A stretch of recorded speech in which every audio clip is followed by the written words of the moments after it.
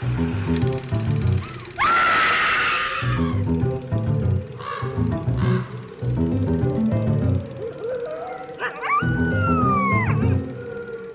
and welcome to Scream Scene, the horror movie podcast where we watch every horror movie ever made in chronological order, and then we rank them from best to worst. My name's Sarah. And I'm Ben. Thank you for listening to us today. Thank you so much for listening to us as we all continue to do our best in this social distancing world. Long collective nightmare. How are you doing, Sarah? Ooh. Yeah. So, Ben, you've talked about your mental health things in the past. Yes, I've talked, I think, on the show pretty openly about, like, going to therapy and getting on medication and that sort of stuff. So, I'm going to share some stuff from me, because I know that when you spoke about your struggles, it helped a lot of people. Mm-hmm. So today, and yesterday, I had panic attacks about germs. I'm not diagnosed as OCD. I do have tendencies that lean that way, hence the panic attacks. I do have depression and anxiety and medication for those things, but the OCD-esque things have kind of been shuffled off as I deal with my depression and anxiety with my therapist. But since this whole pandemic stuff, it's been very hard to try to keep my urge to cleanliness in check. And I thought I should share that because while not everyone would deal with these same types of struggles, I think hearing that people are struggling is helpful. Knowing that you're not the only one who's, like, pulling out your hair. Yeah, social distancing is difficult on everybody, but it super sucks if you're someone who has, like, a cleanliness fixation, or you're someone who has, like, agoraphobia, where, like, these are mental health issues that you've maybe been dealing with for some time and finding ways to manage or mitigate, and suddenly all the message you're getting is instead, like, promoting those fixations and fears. Yes, that's exactly it. And one thing that, when I talk about this with my therapist... who you're seeing over video chats. Yeah, which is quite interesting an experience. But in any case, he is very encouraging of, like, not despairing. And the ways of finding hope is in the way that everyone is kind of going through this experience. While physically separate, it's still kind of a communal experience. And sometimes, you know, those little things of, like, as everyone bonding over Zoom meetings being awful, while that's very, like, a small, like, smile in the face of everything, it's still something. And I hope that this podcast can be a bit of that small something. 'Cause hoo boy. Yeah, for sure. Yeah. If we're doing a little bit to, like, help you get through the day by, like, putting some different kind of background noise in your life from other stuff, that's really nice. And we would actually love to hear from you if you are also struggling, you know, bonding over all of that. So you can reach us through email at screamscenepodcast@gmail.com. We've had past listeners do that, and we've had some very awesome conversations that way. But of course, also over Twitter is fine if you're wanting to have it be public like that, @_screamscene. Yeah, I think a lot of our listeners share a lot of things in common, and, you know, we have this, like, community of listeners, but I don't know how much they, like, reach out to each other rather than just at us, and I think everyone reaching out to each other is maybe something that would be nice for everybody. Yeah. Now to shift from talking about mental health and germs into science fiction, I guess. Ben, what are we watching today? Yeah, so today's a big, I think, turning point for the show. Okay. Because the era of Universal-style horror movies is over. If there's stuff like that to come, it is either, like, you know, past its best before date, or parodies or like stuff that sort of remixes and pushes those kind of movies forward into a new style, like Hammer horror. We are now in the 1950s. Specifically, we're in the year 1951. It's been a while since a major horror release happened. We've seen Yotsuya Kaiden, but that was in Japan, and we've seen Queen of Spades, but that was in Britain, and it was also kind of respectable. Sure, I know what you mean. You had stuff like The Creeper or Scared to Death that was like real Z-movie schlock stuff that no one's paying attention to. Like the last, actual Hollywood studio doing a horror movie kind of stuff was really in like 1946 at this point. And here we are in 51 with a new A-picture horror movie from RKO. I didn't know this was a picture. Mm-hmm. That's exciting. Wow. Yep. It's The Thing from Another World from 1951, directed by Christian Nyby. All right. I feel like there's a lot of stuff for you to talk about in terms of the background of this movie, both in how this movie is an A picture, because with a title like that, you wouldn't expect it, and also your directed inflection makes me very curious. Yeah, the way I read the title out is narratively motivated. I feel like, though, you have to be saying this like, The Thing from Another World. Right. It's certainly like one of those kinds of movies in a way. Absolutely.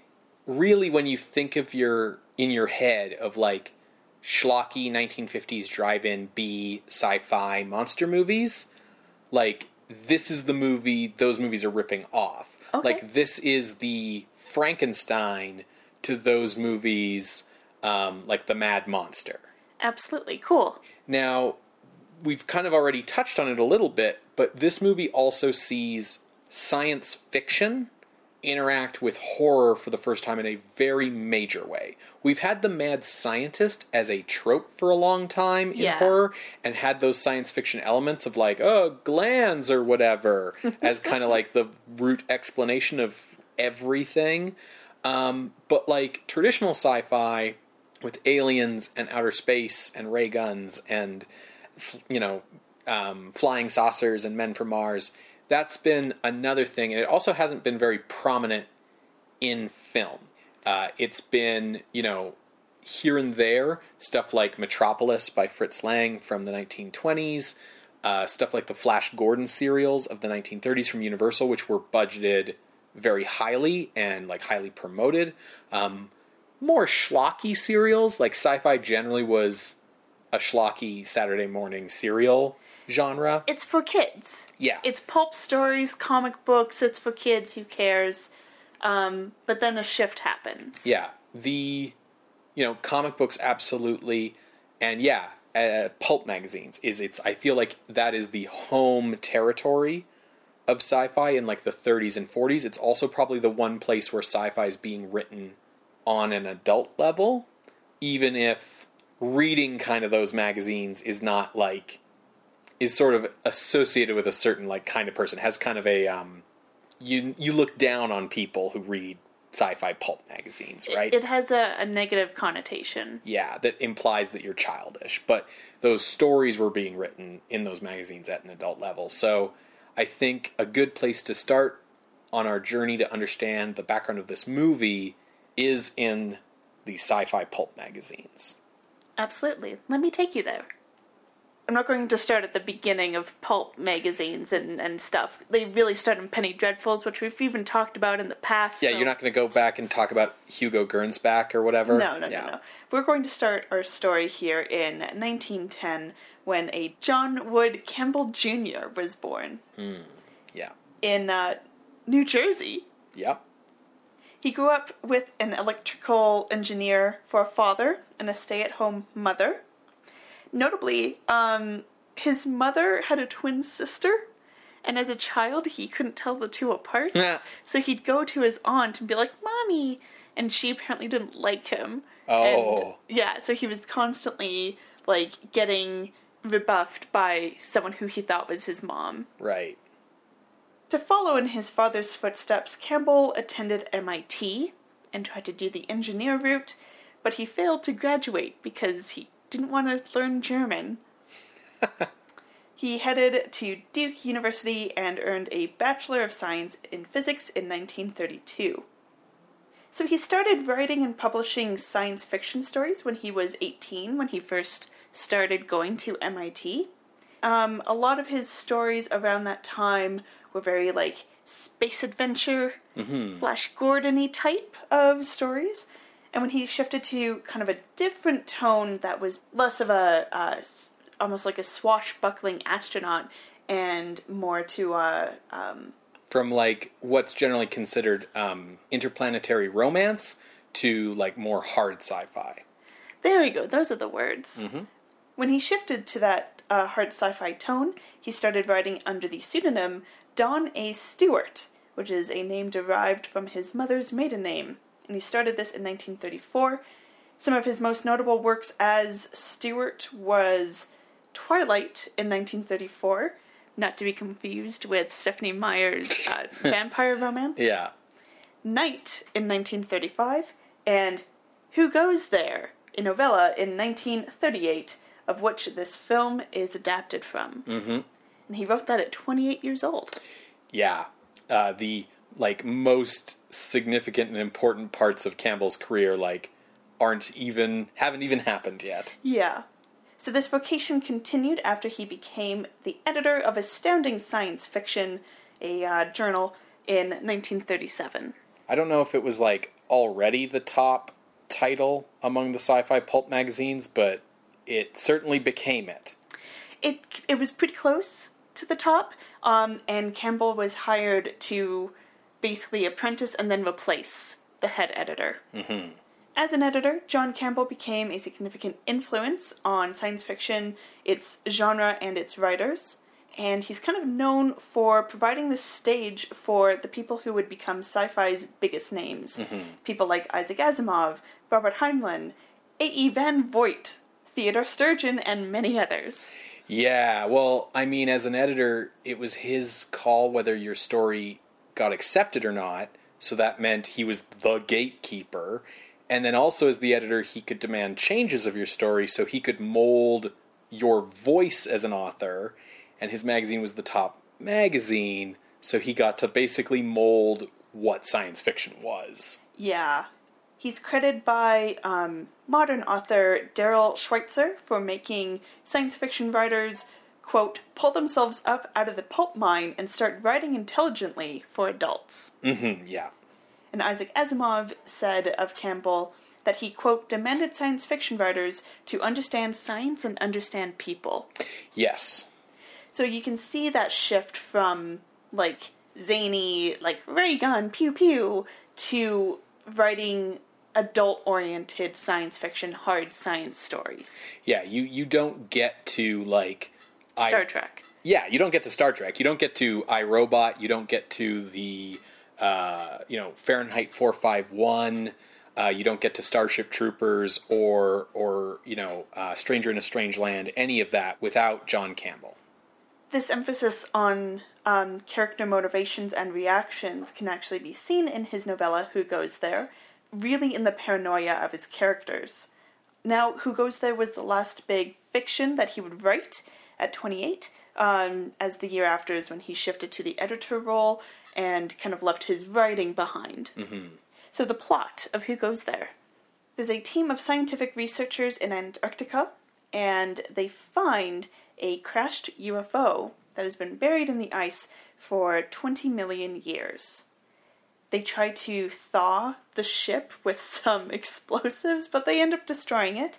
But they do end up rescuing a frozen pilot. Thawing the pilot revives the alien, and it turns out this alien can assume memories, the shape, and personality of whatever it devours. Mm-hmm. Unknowingly, to the rest of the research team, the alien has killed and impersonated their team member Conant, who is the team's physicist.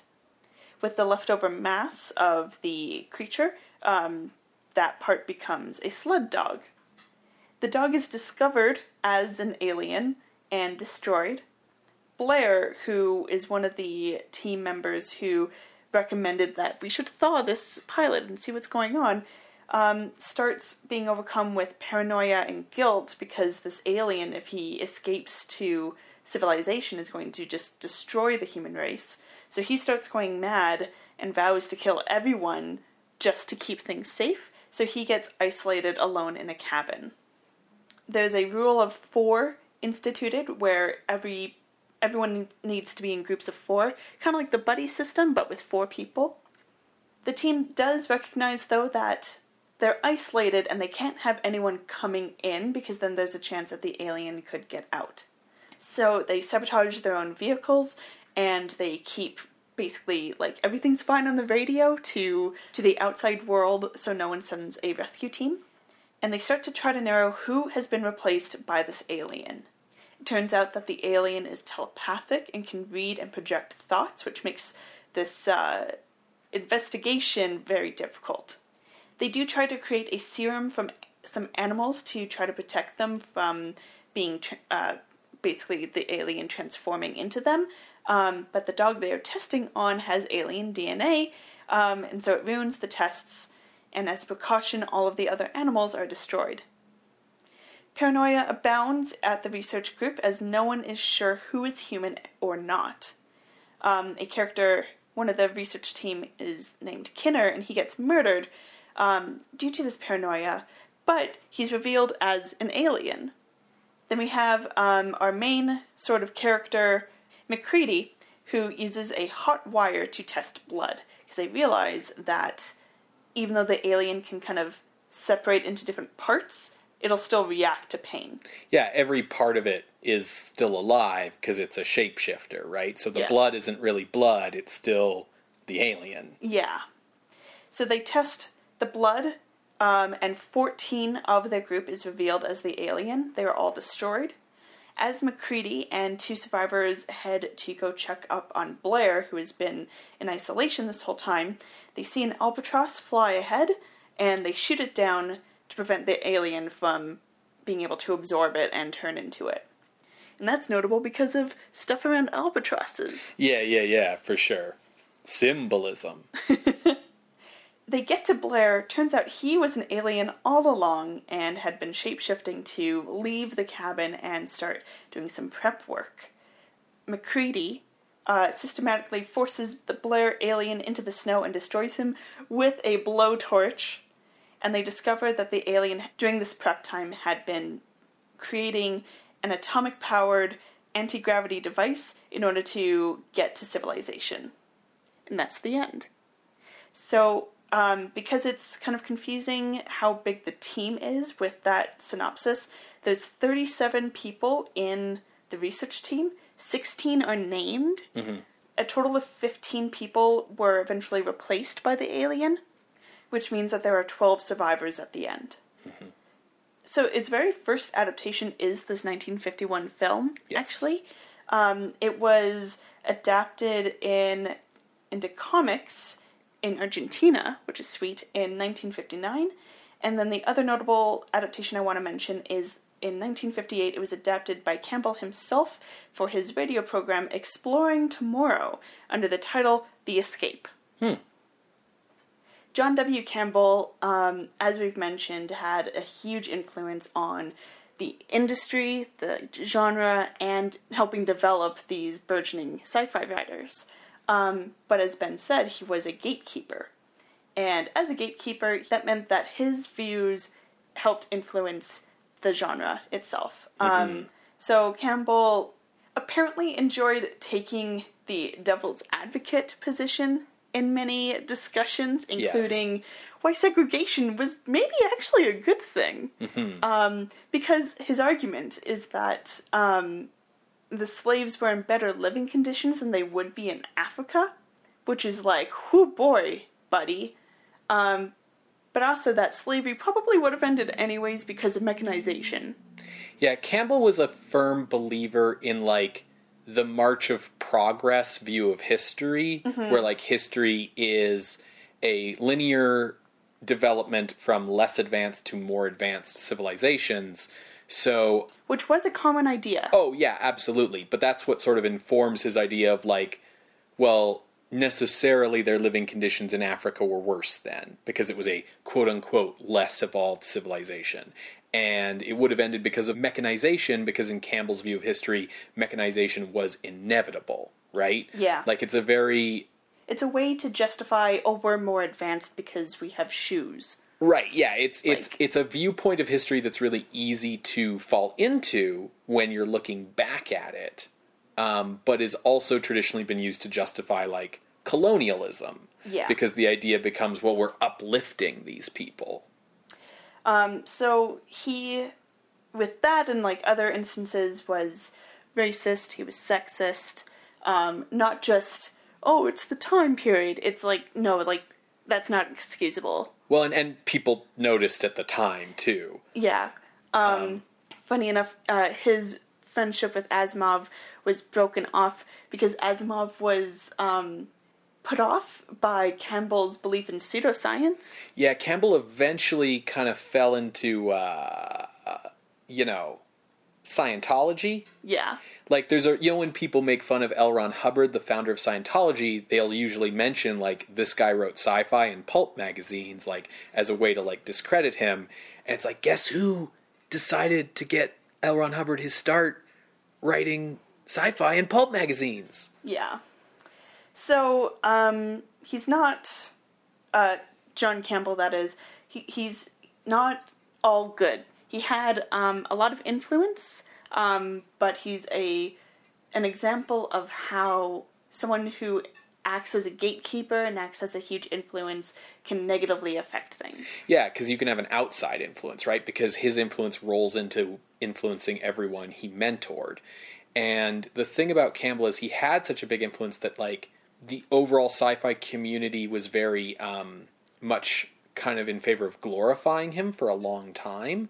Which I can understand that impulse. Yeah, and so a lot of this more unpleasant stuff got swept under the rug for a very long time. And it's no longer kind of acceptable to, I guess, like, lionize him on the one hand without mentioning these other things. And, the thing about when I talk about his influence on the genre, like, when I talk about it rippling out, like, it affected a lot of things, because where his, like, racism and sexism was, like, coming from in a lot of ways was he was very much, like, I don't know what you would call it, like a chauvinist in many ways, in the sense of he believed in, like, male exceptionalism, specifically American male exceptionalism, which, in terms of the way he edited science fiction, also usually came out as human exceptionalism. So in Campbell's stories, where humans were part of, intergalactic federations like Star Trek, humans always had, like, some quality that gave them the edge over aliens. Like, they weren't maybe the fastest or the strongest or the smartest, but they had, like, intuition or moxie or, like, invention or something that made them, like, the best of any intergalactic setting. Yeah, and you can see that influence even into Star Trek. Yeah, and Asimov, for instance, was so put off by that. He thought it was such a ridiculous idea to insist upon that he got into arguments with Campbell about it all the time, which is why when you look at Asimov's, like, most developed body of work, which is the Robots Empire Foundation series, that is set in a galaxy where there is no advanced life other than humanity. And that was because Asimov decided to just stop putting aliens in his stories because he hated having that argument over and over again. Mm-hmm. So that's sort of an example of the way that his views kind of ripple out. And that's just his view on, like, humans have to be the best. Now think about the way that, someone who thinks whites are inherently superior to blacks or men are inherently superior to women, the way that can ripple out then into all of sci-fi.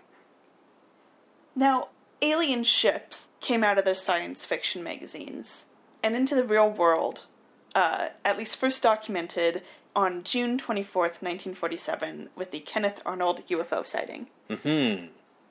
In Washington state, the private pilot Kenneth Arnold saw a string of shiny UFOs, as in unidentified flying objects, flying near Mount Rainier at high speeds.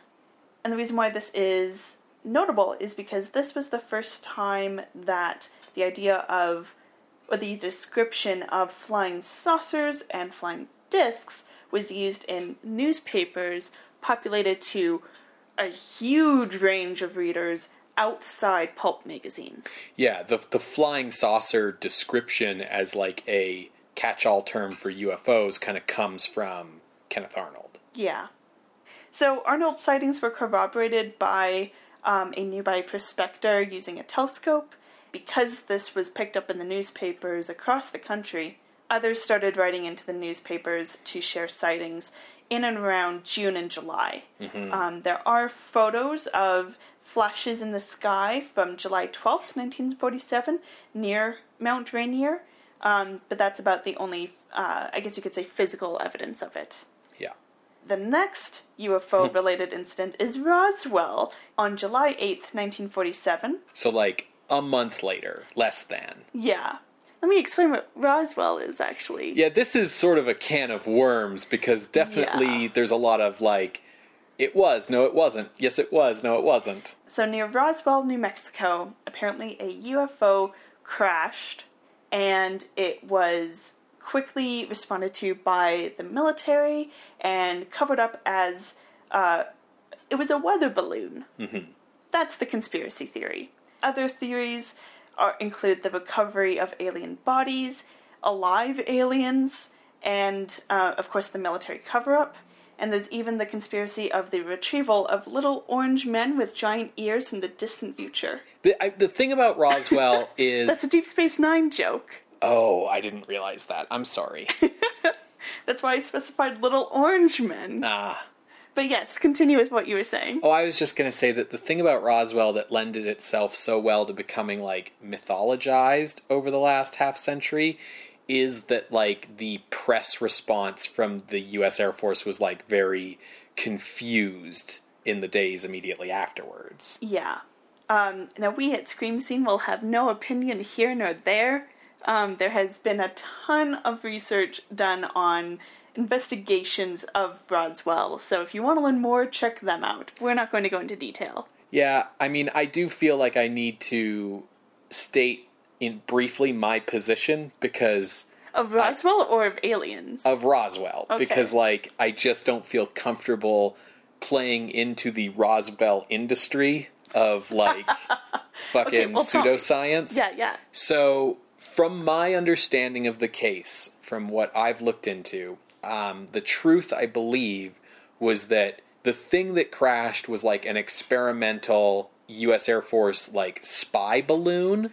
So when it first crashed and people were like, oh, a UFO, the Air Force's first impulse was, yeah, just let them call it a UFO. Let them call it a flying saucer. They won't figure out it's a spy plane. None of our confidential shit will get out. And then people started freaking out that it was a flying saucer and started getting over the top about it and, like, scared and, like, alarmed. And the USAF was like, oh shit, oops. So then they came out, after originally saying, yeah, it's a flying saucer, they changed their story to, no, it was just a simple weather balloon, which then, like, didn't fit with, like, the stuff that was found at the crash site, which then spiraled off into they must be covering up that it's a real UFO, and, you know, it's this government conspiracy, when what they were really covering up was, like, their own shit. And a lot of, like, as the years went on, UFO sightings were a lot of cases of the Air Force covering up, like, its own experimental aircraft tests. Yes, because there was a thing called the Cold War going on.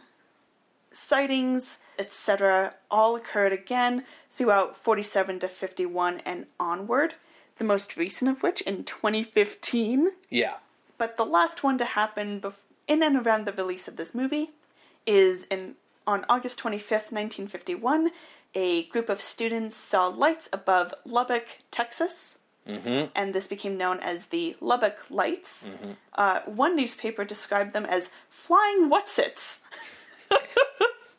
And these lights were in kind of like a wide V or semicircle of lights flying at high speed, which I think has been confirmed to have been, like, now in the future, like the year of our Lord 2020, that was a spy plane. Yeah, like, a lot of what you were dealing with was, like, aircraft that were designed not to be seen, but, like, you're seeing... And not be heard as well. And not be heard, but then you're seeing, like, their running lights or reflections. Now, you might wonder, well, like, why haven't we seen much of, like, these types of UFO sightings or anything like that before 1947?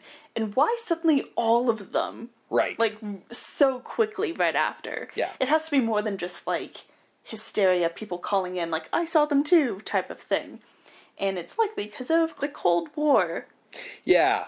Now, I'll go into detail about what the Cold War is right now, but the way that this links to UFOs is you're worried about what the enemy has for their technological advances, so you are being incredibly secret about the unique, advanced R&D projects that you are working on. So you even cover it up to your own people. Yeah, a lot of this was like the left hand doesn't know what the right hand is doing kind of problems. Absolutely. So, when I think the Cold War and the feeling of paranoia that kind of arises from it, I really think the 60s onward. But that's not the case. The Cold War actually started only like a few years. You could even maybe make the argument a few months after World War II ended. World War II basically like rearranged the like power structure of the world. And when you came out of it, like no one in Europe was really a world power anymore because they'd all gotten their asses kicked to such a degree that like they just couldn't do it anymore. Like the British Empire quickly collapsed, for instance. Yeah. And what you were left with was two big world superpowers, which were the US, which basically suffered minimal damage, and the Soviet Union, which suffered a lot of damage but was very, very big and had a lot of military might and were basically the country that won World War II. So you suddenly had these guys who were allies, but now they're like looking across the table at each other with a whole world that's now kind of free for the taking. Yeah. Even during the war, the alliance between the Allied powers was a little uneasy, especially with, like, Roosevelt and later Truman not really trusting Stalin at all. Yeah, given that he was a piece of shit. Yeah. But, I mean, Churchill was a piece of shit, too, you know? Churchill wasn't like a starve out millions of your people and send them to the gulag piece of shit. He did, have a huge, like, issue of starvation in India under him. Okay, yes, So, fair. Yes. I just feel like, we all know all world leaders have a degree of shittiness. Some are shittier than others, but they all are a little shitty. Fair. That's all I'm saying. Yeah. There's also the, like, communism being kind of the natural enemy of capitalism thing going on. As World War II was coming to a close, and during the Potsdam Conference in 1945, where the Allied forces were kind of coming together over a table and being like, okay, what do we do now that the war is done? Stalin was working to establish an Eastern Bloc of basically pro-Soviet states that weren't really part of the Soviet Union, but they're called satellite states. Like, they might as well be part of the Soviet Union. They're puppet nations. Exactly. And this is like Eastern European, and Iran is in there too. And these are basically forming a buffer between Germany and the rest of Europe and the Soviet Union. Mm-hmm. These efforts helped contribute to a strained relationship between the Allied forces as they discussed the future of Germany post-war. Yeah, it was basically, the Soviets pushed from their territory into Berlin to, like, stop the war. Mm-hmm. And then when they stopped, they were like, cool, well, we've made it this far, so everything behind us is still ours. Yeah. Finders keepers. Right. It was in Winston Churchill's 1946 Iron Curtain speech that the phrase Iron Curtain, which had been in use since like 1939 and earlier, was applied to the Soviet sphere of influence in Europe. Mm-hmm.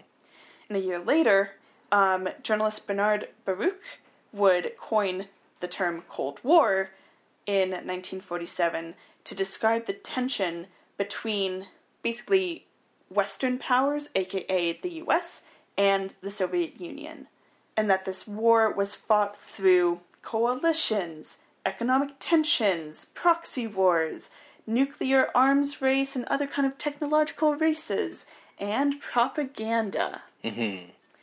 As Ben kind of mentioned, there's a lot of baggage to this tension between the states and the Soviet Union. Capitalism versus communism, democracy versus dictatorship. There's a lot of baggage to justify why we are correct in this point in time. Yeah. Now, while there were real incidents signaling this tension, including the Korean War as a proxy war, the Berlin blockade, there was also the propaganda machine on both sides churning away. So there was a lot of stuff going on in each country's home bases to basically prep you to consider them the enemy before and during these incidents. Yeah, for sure. And building up kind of an exaggerated view of each country in the eyes of the other. Yeah. In the US, kind of notable, is the same year that The Thing from Another World was released, is the year that the educational film / sort of propaganda film Duck and Cover was released. Yes, Duck and Cover. Duck and Cover. Be sure and remember what Bert the Turtle just did, friends, because every one of us must remember to do the same thing. That's what this film is all about. Duck and Cover. And the reason I add the educational thing is because some people are like, it wasn't propaganda, it was teaching people what to do in the case of a nuclear attack. It was shown in schools. It was shown in schools, well, because it's educational, and I'm sitting here going, yes, it can also be propaganda, guys. This is an official civil defense film produced in cooperation with the Federal Civil Defense Administration and in consultation with the Safety Commission of the National Education Association. Education is usually telling you true things that you can use, hopefully, ideally, whereas ducking and covering under your desk when a nuke is dropped on your city is... Yeah. What else are you going to do? Yeah, it at least gives you something to do. The point of duck and cover wasn't to give people helpful advice, it was to give people, yeah, exactly, something to do to feel like they weren't just completely helpless. Yeah. Part of the reason why Duck and Cover came out in 1951 is, let me rewind the clock a little bit. It's the Potsdam Conference. During the conference is when the atomic bombs were dropped on Japan. Yes. And Truman is turning to Stalin saying, like, we have an exciting weapon. It's very powerful. And Stalin, who is spies in the Manhattan Project, is like, I wonder what that weapon is. Bombs are dropped on Japan. Now it's out to the world what the U.S. has been working on. And I believe it's 1949, the Soviet Union has their atomic bomb. Yeah. So now the U.S. doesn't have, like, the monopoly on the most dangerous weapon ever known to man. And suddenly now you're having to increase that. So there's that nuclear arms race and the work towards a hydrogen bomb and further and further. And then, of course, you have the push for better rockets that can do further distance because, you know, the US and Soviet Union are kind of on the opposite sides of the world, so how do you get over there? Yeah, and you have, this is brinksmanship. Yes. The idea of, like, needing to constantly match or slightly exceed what your enemy is doing back and forth, which, you know, does accelerate technological development that is, like, related to war industries. Yes. So, you know, everything in the world has a trade-off, basically, is what I'm saying here. Yeah. Like, on the one hand, we wouldn't have made it to the moon, we as in, like, the US, not us as in Canada. Yeah.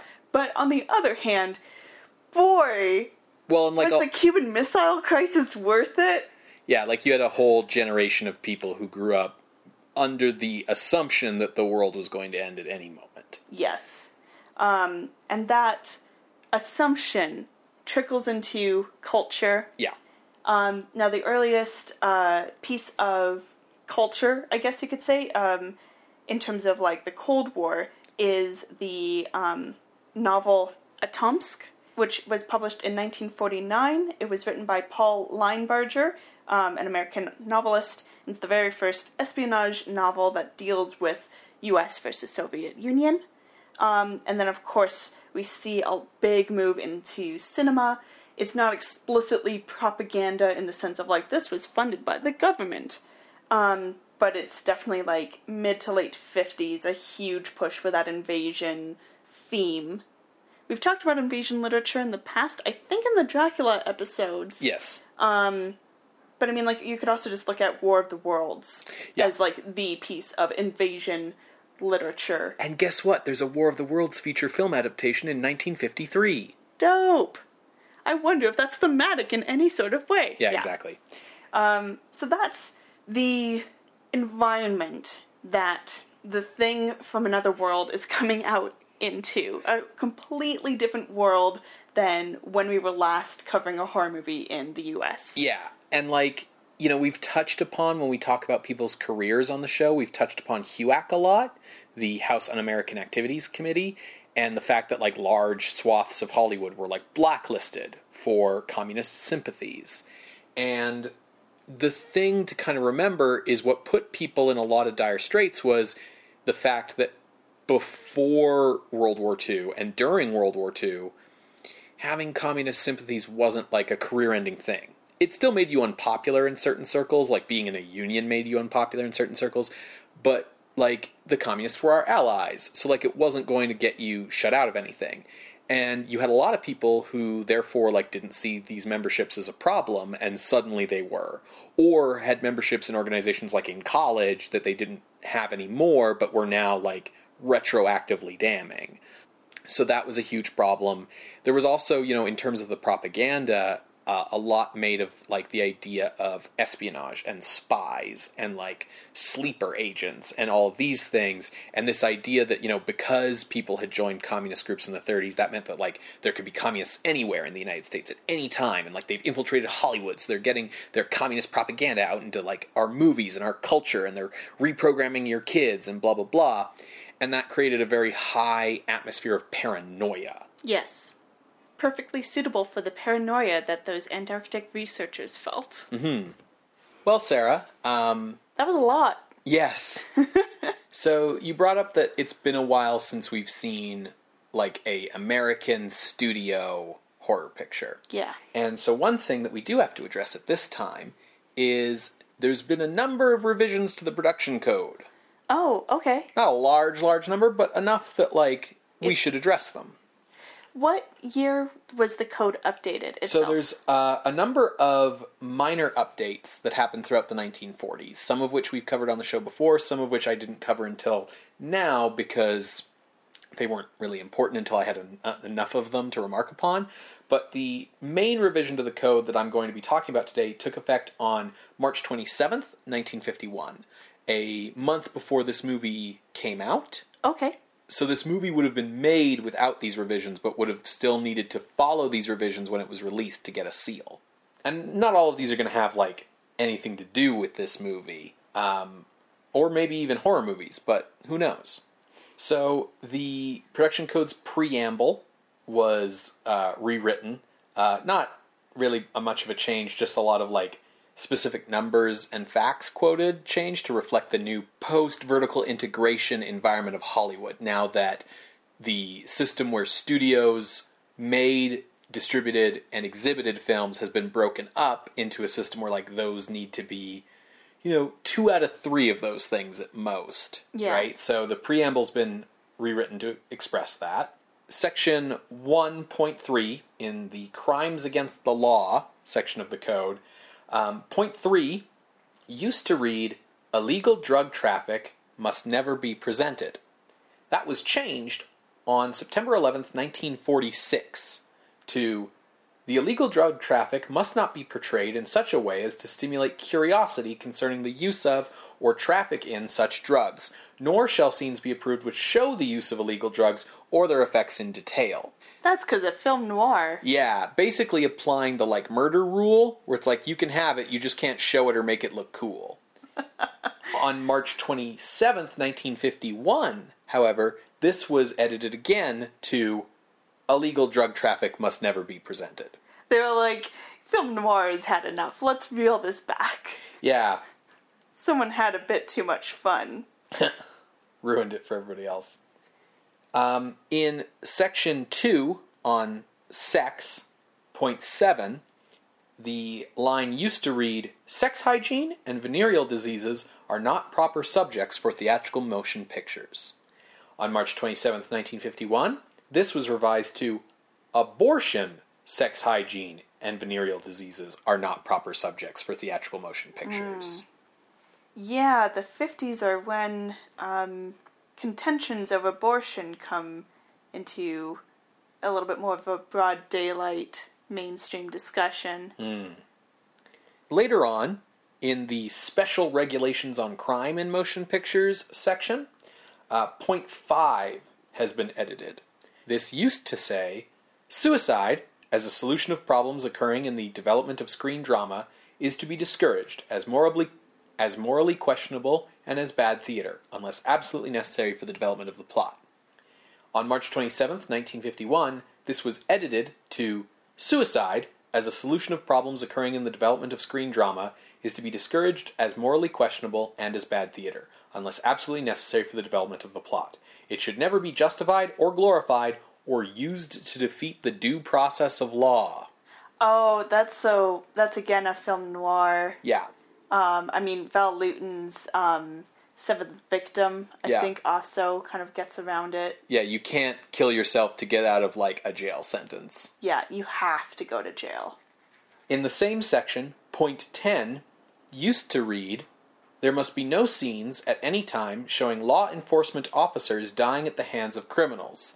This includes private detectives and guards for banks, motor trucks, etc." You remember that one? Yeah. On March 27th, 1951, this was changed to, "There must be no scenes at any time showing law enforcing officers dying at the hands of criminals unless such scenes are absolutely necessary to the development of the plot. This includes private detectives and guards for banks, motor trucks, etc." A lot of these are clearly the result of film noir and having to, sort of backing down on fights that the code was probably having over and over again and putting in a little bit more leeway. Which is surprising, because I always think of the production code as being uncompromising people with sticks up their butt. We're going to see it get chipped away at more and more through the 1950s, largely as, filmmakers and studios start becoming more adventurous in their content. And also deciding that since they didn't own the theater chains anymore, they didn't really need to be listening as hard. Sure. So that's interesting context. Like you said, I don't know if we'll see any impact on horror, because it does seem to be mainly with film noir, which continues through the 50s, because horror definitely shifts towards a science fiction mix rather than the melodramatic drama mix we've been seeing. Yeah. But it's good to know. So, getting to The Thing from Another World specifically, the primary driving force behind this film was its producer, Howard Hawks. Born in 1896 in Indiana to a family of wealthy industrialists, his family moved to California for the sake of his mother's health. Hawks attended private schools, played tennis, and studied mechanical engineering. In 1916, he became friends with cinematographer and fellow gearhead Victor Fleming, who later became a director himself.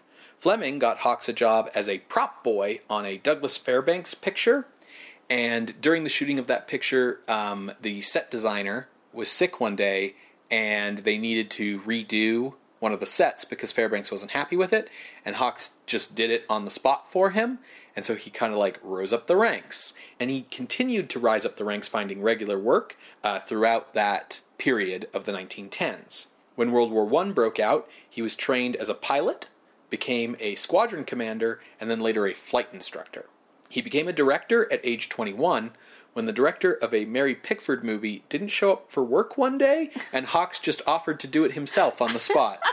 Those are the days you could pull that shit. His filmmaking career really took off when his wealthy family loaned money to Jack Warner, which led to Hawks being given his own production unit at Warner Brothers. He cultivated a group of friends in LA that was primarily made up of macho, risk-taking outdoorsmen and pilots. You know, like Ernest Hemingway. Over the course of the 1920s, he ended up doing work for Warner Brothers, Paramount, MGM, and Fox. His preference was to direct, but he usually produced his films as well, in addition to performing uncredited rewrites on their scripts. By the end of the decade, he had resolved to always work as an independent producer-director and not be signed to long-term contracts with studios. Pulling a Don Draper. Yeah, he founded his own independent production company, Winchester Pictures, which has a rifle in the logo because of Winchester rifles, but the name actually comes from Howard Hawks' middle name, which is Winchester. But he would then, be releasing the films through the big studios still. Yeah, probably United Artists. Everybody. Oh, dope. Yeah. Good for him. Hawks' first sound film, The Dawn Patrol, was a World War I aviation picture that was in production simultaneously with Howard Hughes' film, Hell's Angels. Oh, that's a good movie. Hughes did everything he could to sabotage Dawn Patrol, while Hawks made a habit of stealing aviation professionals and pilots from Hughes' film. Eventually, things ended up in a lawsuit between the two films, which was dropped because over the course of the legal battle, the two men became friends. Of course. Hughes then hired Hawks to direct his gangster epic, Scarface, which became a huge hit despite of, or because of, the controversy the movie had with the Hayes office. That's also a good movie, and Boris Karloff has a little cameo in it before he's anyone. Yep. Howard Hawks began to develop recurring themes and elements in his movies. These include the Hawksian man, who is a character considered to be like a kind of a man's man in some ways, but is really defined by his instinctive professionalism. Like whatever field he is in, he is just like naturally good at it and professional. And then along with the Hawksian man comes the Hawksian woman, who is defined as a quick-witted, sexually independent, even match for any man. Another recurring theme in Hawks' films is camaraderie and love between male friends. He basically invented like the buddy movie. Okay. Hawks worked in all genres, but he was particularly influential with screwball comedies like Bringing Up Baby in 1938 and His Girl Friday in 1940. Mm-hmm. In 1941, he received his only Best Director nomination for the film Sergeant York. That year, he also began shooting The Outlaw, starring Jane Russell, for Howard Hughes, but Hughes' perfectionism ultimately saw Hughes take over the film from Hawks, which was not completed until 1943, and then due to battles with the Hayes office was not released until 1946. That is not a good movie. Nope. In 1944, Howard Hawks made To Have and Have Not, telling Ernest Hemingway that he'd make a hit film out of Hemingway's worst book. The film was the first to pair actors Humphrey Bogart and Lauren Bacall, who fell in love for real on the set and married soon afterwards. Hawks would pair them again in the Raymond Chandler adaptation, The Big Sleep. In 1948, he directed the western Red River with John Wayne and Montgomery Clift. That film sort of was a turning point for Hawks towards working with Wayne and doing westerns over and over. The Thing from Another World came in 1951.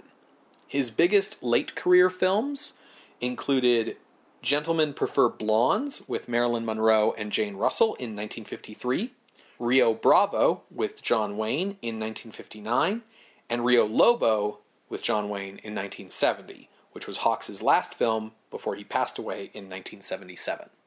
Howard Hawks' definition of a good film was 3 good scenes and no bad ones. And his definition of a good director was someone who doesn't annoy you. That sounds like a producer's attitude. The Thing from Another World was produced by Hawks' Winchester Pictures production company, their first in a deal for RKO after RKO had been taken over by Howard Hughes in 1948. As we talked about in, I think, our episode on Bedlam, which was our last RKO film we looked at, the studio had encountered severe financial difficulties with the downturn in attendance for Hollywood films, and was basically like in the red, which led to shareholder Howard Hughes buying up the controlling interest and taking over the company. Profits were down 90% when Hughes took over. Their biggest star, Robert Mitchum, was arrested on marijuana possession. Sure. And it was assumed that that was going to be it for his career. He would be dropped. But Hughes surprised everybody by keeping him on. Hughes was also the first to acquiesce to the government's ruling that the major studios had to split up their vertically integrated businesses. Without any legal battle at all, Hughes, voluntarily sold off the theater chain portion of RKO, which was another step in the slow demise of the studio system. Now, why would Hughes do this, given his, normal, independent streak? Well, because he's also the owner of Hughes Aircraft and depends on government contracts. The film was originally just titled The Thing, but a novelty comedy song of the same name became a big hit in 1950. While I was walking down the beach one bright and sunny day, I saw a great big wooden box a-floating in the bay. I pulled it in and opened it up, and much to my surprise, ooh, I discovered a right before my eyes. Ooh, I discovered a right before my eyes. So, the title was extended. This late change is very evident in the way that the From Another World section is appended in small type under The Thing in the posters and in the movie's credits. It's very clearly an afterthought. Sure. Due to the involvement of Howard Hawks, The Thing was an A picture, budgeted at $1.6 million. Hawks had been drawn to the story because of its theme of men alone working together against an outside force, as well as the chance to tie in with the rising UFO sightings and investigations by the U.S. Air Force.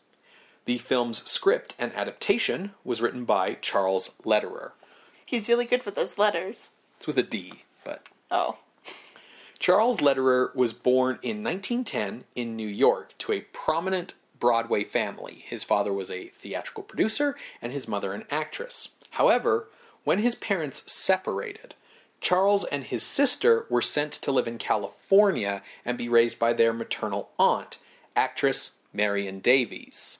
Now, Davies was the mistress of newspaper mogul William Randolph Hearst, and Charles Lederer grew up at Hearst's San Simeon Castle, and his first job at age 13 was writing for Hearst newspapers.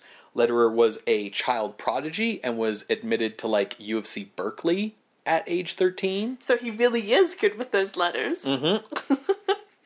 He became friends with screenwriter Ben Hecht, and through Ben Hecht he began writing films, befriending screenwriters Joseph and Herman Mankiewicz. Through his friendship with Lederer, Herman Mankiewicz was introduced to the world of Hearst and Davies at San Simeon. From there, Mankiewicz wrote the screenplay for Citizen Kane. Yeah, I thought that's where this was going. Proud of his accomplishment, Mankiewicz showed the script to his friend, Charles Lederer. Deeply upset by the script's content, Lederer told Davies and Hearst about it, setting off the chain of events that would lead to Hearst blacklisting the film from advertising the movie in his papers, and generally turning all of Hollywood against it, which would lead to the film's financial failure, which would lead to the turning of Hollywood against Orson Welles. And the fall of RKO. Yeah, in the long term. Oof. This story gets crazier. Really? So meanwhile, Virginia Nicholson Wells, the first wife of Orson Welles and the mother of his eldest daughter, Chris, had divorced Orson in 1940 after learning of his affair with Mexican actress Dolores Del Rio. After divorcing Welles, she ended up falling in love with Charles Lederer and marrying him, and then moving in with him with her daughter Chris, who was now in the awkward position of being brought over to San Simeon by Charles and Virginia for visits with Davies and Hearst while being the daughter of Hearst's most hated enemy. Wow. Lederer ended up suing Welles for greater child support money, but upon actually meeting Welles, became great friends with him because they were both intellectual child prodigy writers. Of course. So Wells and his second wife, Rita Hayworth, ended up moving in next door to Charles in Virginia, and Wells would go between the two homes freely like they were all just one big happy family. Oh my god. Although he did have to keep away when Aunt Marion came to visit. Wow. Yeah. Lederer frequently worked with Ben Hecht, and the two often performed uncredited rewrites on each other's scripts, punching up each other's dialogue. For instance, Lederer contributed to the dialogue to Ben Hecht's 1931 screenplay, The Front Page, and Hecht contributed to Lederer's script for its 1940 remake, His Girl Friday, directed by Howard Hawks. Lederer was a frequent Hawks collaborator, but he also did films on his own, or without Hawks, rather, such as the screenplay for the Marlon Brando version of Mutiny on the Bounty, as well as the original 1960 version of Ocean's 11. Cool. For The Thing, Lederer greatly altered the original Campbell story, basically keeping its basic premise and sort of the setup of his plot, but changing the cast from a group of scientists to a mixed group of scientists and military men, basically bringing the characters more in line with Hawks' style, as well as adding an anti-communist pro-Air Force theme, which was also more in line with Hawks' predilections. The nature of the alien, in particular, was changed from a shape-shifting alien to a humanoid, blood-sucking, plant-based life form, primarily for budgetary reasons. Sure. Absolutely. One of the biggest controversies around The Thing to this day is the question of who directed it. Okay. The credited director is Christian Nyby. Nyby was Hawks' go-to editor at the time, having worked with him on To Have and Have Not, The Big Sleep, and Red River, for which he was nominated for an Academy Award. So he would have been responsible for the re-editing of The Big Sleep with Yes. the reshoots. Yes, as well as several re-edits of Red River, which went through different permutations, cutting it down in length and changing the framing narrative and a bunch of other stuff before it arrived at its final form. Now, Nyby wanted to move on to becoming a director, and his mentor, Howard Hawks, wanted to help. So, he hired Nyby to direct The Thing, but Hawks was on set supervising every day. This combination, in addition to the film having more of Hawks' trademarks than what would later become Nyby's, led to a lot of disputes over who really directed the movie. Hawks always denied that he directed the movie and gave full credit to Nyby. Although, Nyby was paid only $5,460 of RKO's $50,000 director's fee, and the rest of it was kept by Hawks. Cast and crew give conflicting reports, which range from Hawks just being on the set giving occasional advice to Nyby to Hawks full-on directing scenes. For his part, Christian Nyby said, quote, "People say it was Hawks' style. Of course it was. This is a man I studied and wanted to be like. You certainly emulate and copy the master you're studying under, which I did. And if you're taking painting lessons from Rembrandt, you certainly don't take the brush out of the master's hands." So it was probably more of an apprenticeship. Mm-hmm. Yeah. Where Hawks will shoot the this is a pivotal scene, this needs to be done right, but you can watch and pay attention, and then you can shoot the next one, which is not as pivotal. Right. Because we still have to make a movie that will be good. Yeah. Or, Nyby directing, but then Hawks coming in and being okay, I want to show you how to do this next take, or whatever. The cast was largely made up of character actors and members of Hawks' sort of stable of actors. These included reliable authority figure types like star Kenneth Tobey, who was 34 when he appeared in this film, as well as Hawks' newest ingenue, Margaret Sheridan, who was 25 when she appeared in the film. Her career never really took off the way Hawks wanted it to, something which Hawks blamed on her decision to get married and have a child early on in life. That's rude. Of him. Yeah. In an unusual move for the time, none of the actors are credited in the film's opening credits. Oh. Only at the end. And even then, only about half the cast. It's a very big cast, and like half of them go uncredited. One of the cast members was William Self, who would go on to a long career as a television producer. He developed The Twilight Zone for CBS, where he also developed Peyton Place, the first TV soap opera.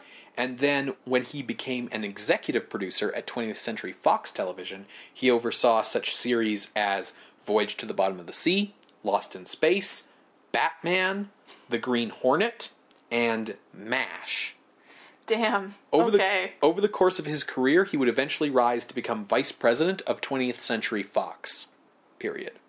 Yeah. Wow. Some of the other uncredited notables in the cast include Paul Frees, George Fenneman, and James Arness. Paul Frees is best remembered today as a voice actor, whose credits are far too numerous to mention, other than to say from 1942 to 1986 he worked for every studio and had voice credits in nearly every animated production in that time frame. George Fenneman was a radio and television announcer who was Groucho Marx's sidekick on the quiz show You Bet Your Life, and the narrator at the start of every episode of Dragnet. His work on... Right, he's the guy who says the names have been changed to protect the innocent. Yeah. The most famous member of the cast is also the most unrecognizable in it, and that's James Arness, who plays the titular Thing under heavy makeup. Born in 1923, Arness was a World War II vet who came to Hollywood via hitchhiking. He was still a nobody when he made the Thing, but he became a star with his role as Marshal Matt Dillon on the TV series Gunsmoke. Mm-hmm. The show was a continuation of a long-running popular radio western, and there were actually fan complaints when the radio cast wasn't asked to reprise their roles. There's a reason why you go into radio or podcasting. You don't have a face for TV. There was no way that the radio cast could physically reprise their roles in many cases. Now, Dillon was the lead role on Gunsmoke, and James Arness played him on the show for its entire run, which was from 1955 to 1975. Yeah.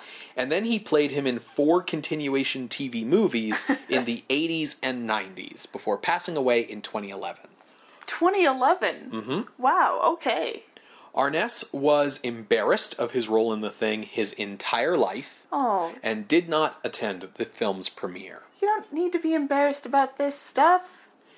The monster makeup in the movie was a constant source of frustration, as makeup artist Lee Greenway took 5 months to come up with a design that Hawks would actually approve. Fed up with the process, Hawks eventually told Greenway to just put a Frankenstein head on him. Arness thought that he looked like a giant carrot, and really just hated the whole process. And ultimately, Hawks had all of Arness's close-ups removed from the film because he believed that the makeup did not hold up to close scrutiny. Sure. That's why you don't show a thing, you know? Hawks tried to get U.S. Air Force assistance and cooperation for the film, but he was denied, due to the fact that the top brass at the Air Force felt that cooperating with the movie would compromise the Air Force's official stance at the time that UFOs did not exist. The film was shot on the RKO sound stages, and a little bit of outdoor shooting in Montana, North Dakota, and California using fake snow. The film's score is by Dmitri Tomkin, a highly renowned composer who received 17 Academy Award nominations in his career, winning 4. Wow. Films Tomkin scored included Lost Horizon in 1937, Mr. Smith Goes to Washington in 1939, Shadow of a Doubt in 1943, It's a Wonderful Life in 1946, Duel in the Sun in 1946, Red River in 1948, Dead on Arrival 1949, Strangers on a Train 1951, High Noon 1952, Oh shit. Dial M for Murder 1954, The Old Man and the Sea 1958, Rio Bravo 1959, and The Guns of Navarone 1961, among many, many others. The film's cinematographer, Russell Harlan, was a 6-time Oscar nominee who shot Red River, Blackboard Jungle in 1955, Run Silent, Run Deep in 1958, Rio Bravo, and To Kill a Mockingbird in 1962, among many others. This is what happens when you have an A-movie budget, you get really good people. The Thing from Another World was released by RKO on April 27th, 1951. It earned $1.95 million at the box office, beating out other sci-fi releases of that year like The Day the Earth Stood Still, a film which argued for reason and peaceful coexistence, instead of The Thing's anti-science, pro-military stance. Oh, two films on very different ends of the spectrum. The film also received positive reviews from critics and enthusiastic responses from audiences. It is considered one of the classic films of the 1950s, although a faithful adaptation of Campbell's story would have to wait until 1982, and the John Carpenter remake, The Thing. The Thing from Another World is available on Blu-ray from Warner Archive and online through iTunes. As one last bit of trivia, Yes. the crew at the South Pole Telescope Station has a tradition of watching this movie every winter, and the 1982 remake on the first night after the last plane of the year leaves. I don't know about this movie. I have seen the 82 Thing, Yeah, so have I. and I do feel like the 82 The Thing is very salient for our current time. Yes. Of like, who knows who has what illness. We're all very tired and no one trusts anyone. Exactly. But I have no idea about what to expect for this. I maybe a mix of the 82 Thing, or at least like the novella plot, mixed with Ice Station Zebra a little bit. With the way that you have like methodical, like Hawksian man and, you know, professional, got the military in there, you don't really know who's doing what. Yeah, I expect something like that. Plus there's lots of ice. Yeah. We'll see what you think and what I think when we come back. You're going to hear a brief musical interlude, and when we come back, we will discuss The Thing from Another World from 1951, directed by Christian Nyby. See you on the other side, everybody.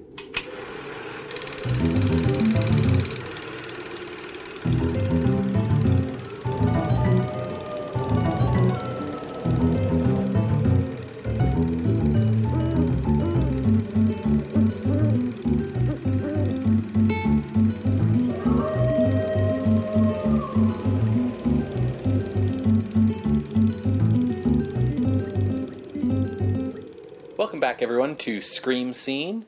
We just finished watching The Thing from Another World from 1951, directed by Christian Nyby? I Maybe? think we can say it's directed by Christian Nyby. Is it, though? If you want to go into conspiracies as detailed in the earlier half of the show, that's fine with me. I will not adhere to them. Directed by probably Christian Nyby for the most part, with Howard Hawks looking over his shoulder the entire time. Watching him like a hawk? Yes. But yeah, this movie's dope as hell. Yeah, it's really fun. Did you enjoy it, Sarah? I did. I've never seen this movie before. I have seen the 82 The Thing. Mm-hmm. And I wasn't really sure what to expect with the 1951 version. It was a lot of fun. I really did enjoy it. Yeah. The 82 version is, like, very close to the novella. Yeah. Whereas, like, the 51 version, I mean, involves, like, a different kind of set of characters, but is pretty close for a while and then, like, veers off.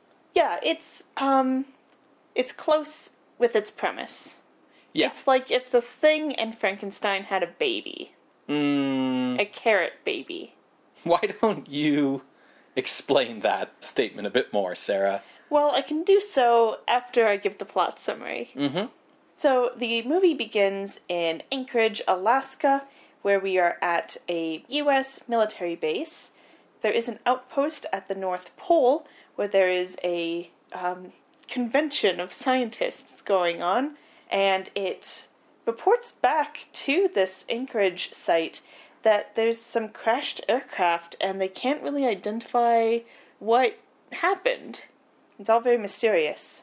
We learned this information alongside journalist Ned Scott, military captain Pat Hendry, his navigator Mac, and his lieutenant Eddie. Mm-hmm.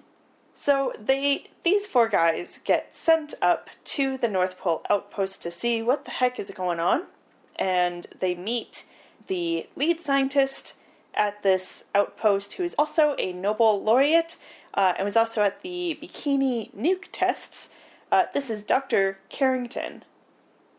While at the North Pole, Captain Pat connects, or rather reconnects, with Carrington's secretary, Nikki Nicholson, who is not an intrepid reporter, but his Carrington's secretary. His intrepid secretary. Exactly.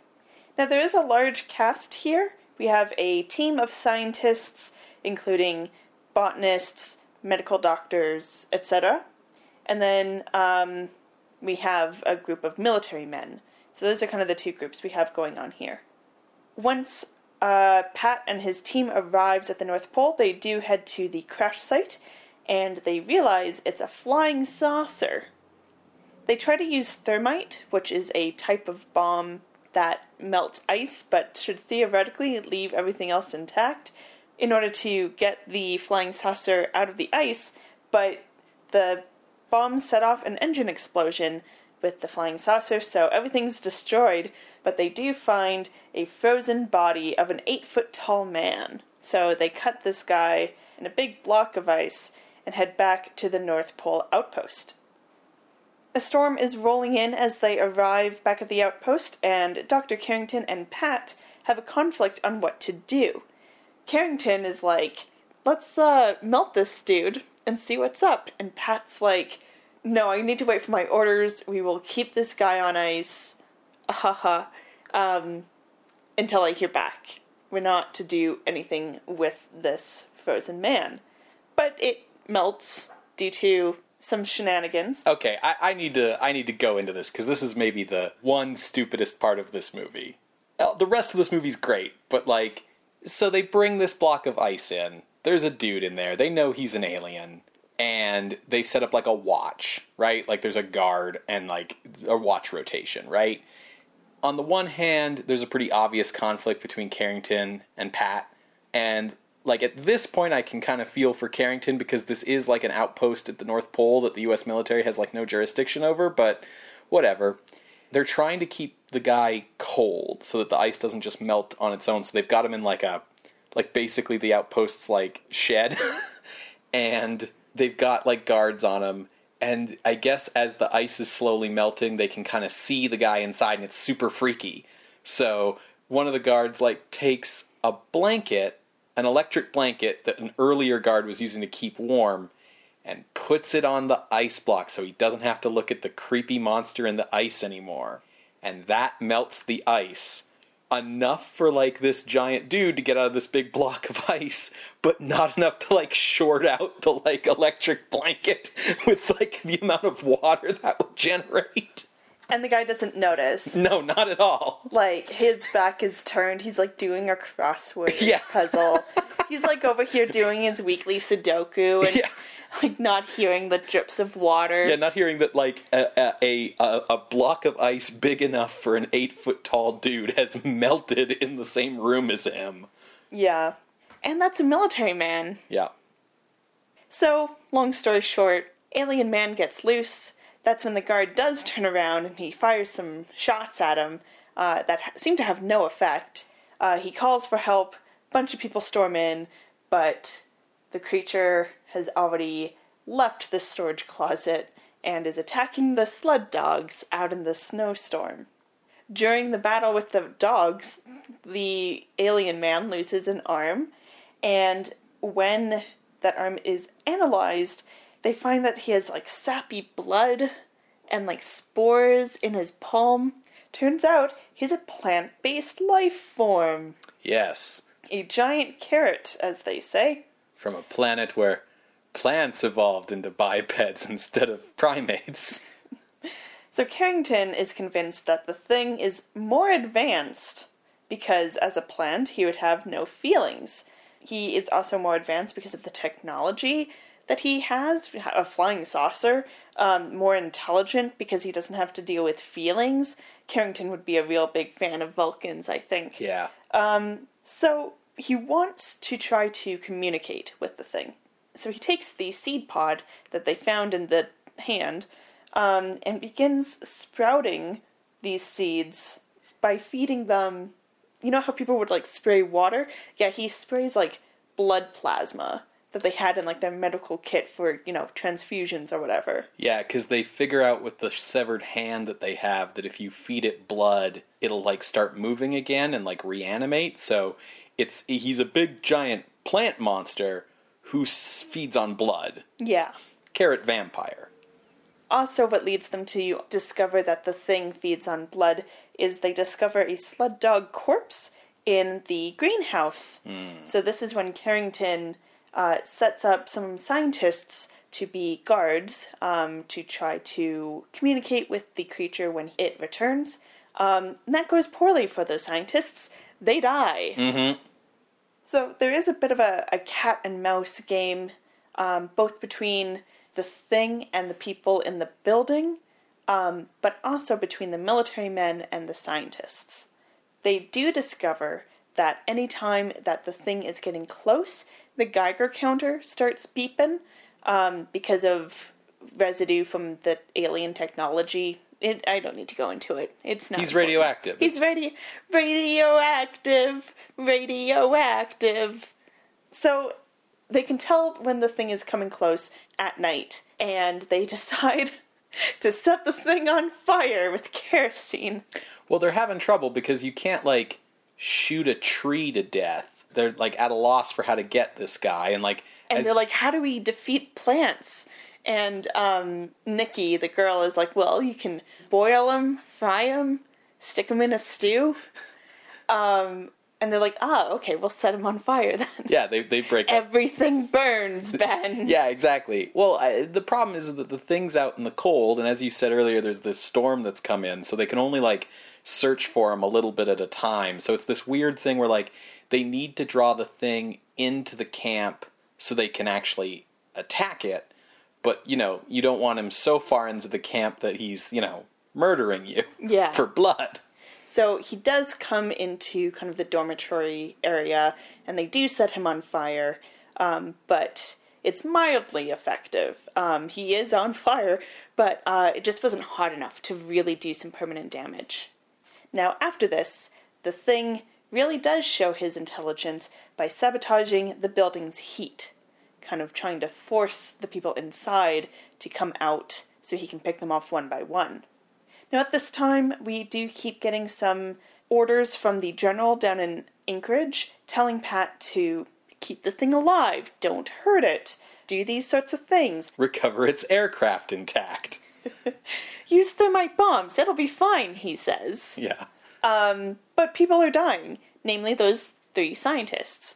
So with a team of his military men, Pat rigs up an electrical flytrap. Mm-hmm. He gets everyone into the generator room, which is kind of at the end of, like, this long hall, so the thing has to come towards them to feed, and they set up metal mesh underneath these wooden plankways. So basically, you know, he steps on them, they flip the switch, he goes, bzzzt. As the thing approaches, Carrington is like, we can't do this, we can't kill it, we have a duty to science and knowledge to try to make contact. And I'm sitting here going like, okay, I mean, sure, Star Trek rules. And he's like, we have a responsibility to die for it. And I'm like, no, I don't think so, Carrington. Yeah, like, they know that this thing is going to feed on all of them. They've sort of ascertained by this point that, like, it doesn't really recognize us as, like, fellow life forms. Like, it sort of regards us the way we regard just, like, base food animals. Lettuce. Right. But so Carrington's position is like, right, but we can't kill it because then we'll never learn the secrets of, like, interstellar travel or whatever. So we should all die here and let it kill us so that future scientists might learn more information. Yeah. Which is like, okay, bud. Die for the economy, they said. Now, Carrington is kind of pushed away. Everyone does recognize that this is kind of absurd, but he's so emphatic about these beliefs that he sabotages the generator right when they need to flip the switch to electrocute the thing. During that kind of commotion, Carrington runs out towards the thing to be like, speak with me, like, communicate. They want to kill you, but I want to talk, like, blah, blah, blah. And the thing just, like, looks at him and, like, smacks him away. They get the generator back online just in time to electrocute the thing, and he's, like, burned up. He shrivels up real good. Mm-hmm. We hear later how, after that big climax, that the whole greenhouse and the lab area where the thing sprouts, they were all burned down just to be safe. It's the only way to be sure. And there are reinforcements coming from Anchorage to help get these guys out of there. And the film ends with Scotty, the journalist, speaking over the radio, finally able to share his news story. And the film ends with him saying to the radio, "Keep watching the skies. Be vigilant." The end. Yeah. So I started that plot summary with you asking the question, how is this like the 82 Thing crossed with Frankenstein? I will tell you, audience, and Ben. So obviously we have the 82 The Thing and the novella providing the premise and kind of up to the point where the thing starts attacking people. But the creature itself is very much a Frankenstein's creature removed from the pathos you're supposed to feel for it. Just kind of this unstoppable brute coming in, you can't reason with him. He might be intelligent, he might not be, and he's just going to wreck your shit. Yeah, I think... And has a big forehead. Yes. Yeah, as we mentioned in the context setting, like, there's no close-ups of this guy at all, and it's because, you know... He does look a little dopey. Yeah, the makeup isn't... It's not a great creature design. So I would say that, unfortunately, the creature is the weakest part of this movie. Not necessarily the creature concept. Just the design. Yeah, His size is really effective. Yeah, James Arness is like 6'6". Yeah. It does lose that paranoia element of the novella, which is like the big thing in the novella, because now he's not a shapeshifter. But I think that from a sci-fi perspective, the idea of like this humanoid plant monster that like reproduces asexually and like feeds on blood and like can reproduce very quickly and like regenerate and kind of be like an implacable threat that way is at least like as interesting as the shapeshifter idea. It's just that the creature makeup isn't great. Yeah. He's just thorny plant Frankenstein. Yeah. And James Arness plays him like Frankenstein with the grunting and the moaning and the kind of like stiff walk, arms spread kind of form of attack, and the like bat people out of the way with your arm kind of violence. Yeah, I think it could have been really interesting if he had gone for maybe a bit more of a fluid, vine-like gait. And it just doesn't fit with, like, they're sort of stuck between this rock and a hard place because the thing needs to be intelligent enough to, you know, have flown a goddamn spaceship here. Yes. And have built that spaceship and all of that. And smart enough that, like, he can do tactics and, like, cut the power and, like, do all this stuff. But he can't be something we can communicate with, otherwise Dr. Carrington is right. Right? So he still needs to just be a big, unstoppable monster. And they kind of try to justify that with, like, the idea that it just doesn't regard us as being, like, worth conversation. But the fact that, like, the thing walks through hallways going, kind of, like, undercuts the idea that it's intelligent. Yeah. I thought I would also just point out that the idea of a plant-based monster that feeds on blood, that might ring some bells for anyone familiar with the novel The Day of the Triffids. Sure. That hasn't come out yet, though, right? No, it does come out this year, 1951, but in December. Okay. Yeah. Which is also not quick enough that John Wyndham is ripping off the thing. Right. Books take a long time to make. Yeah. I think what helps offset the fact that the monster is kind of bad is that all the sequences involving the monster are fucking great. Yes. Like, the initial reveal where he sneaks up behind that guy and he, like, freaks the fuck out. The fight with the snow dogs, like, where he's just straight murdering dogs out there in the snow. Yeah. Like, this movie's hella violent. We see a guy on fire. Oh, yeah, when they light the thing on fire, like, he's on fire. In fact, this movie's as far as I know, it's the first full-body burning stuntman in a Hollywood movie. Yeah. Brave man. Yeah, he kills some dogs. There's, the thing where they find it in the greenhouse where they open the door and he's, like, right the fuck there and they, like, try to close the door on him and stuff. Yeah, that's the first time that you see the thing in actual light. Mm-hmm. And it was, like, shocking because it's like, oh shit, he's behind the door, slam it shut.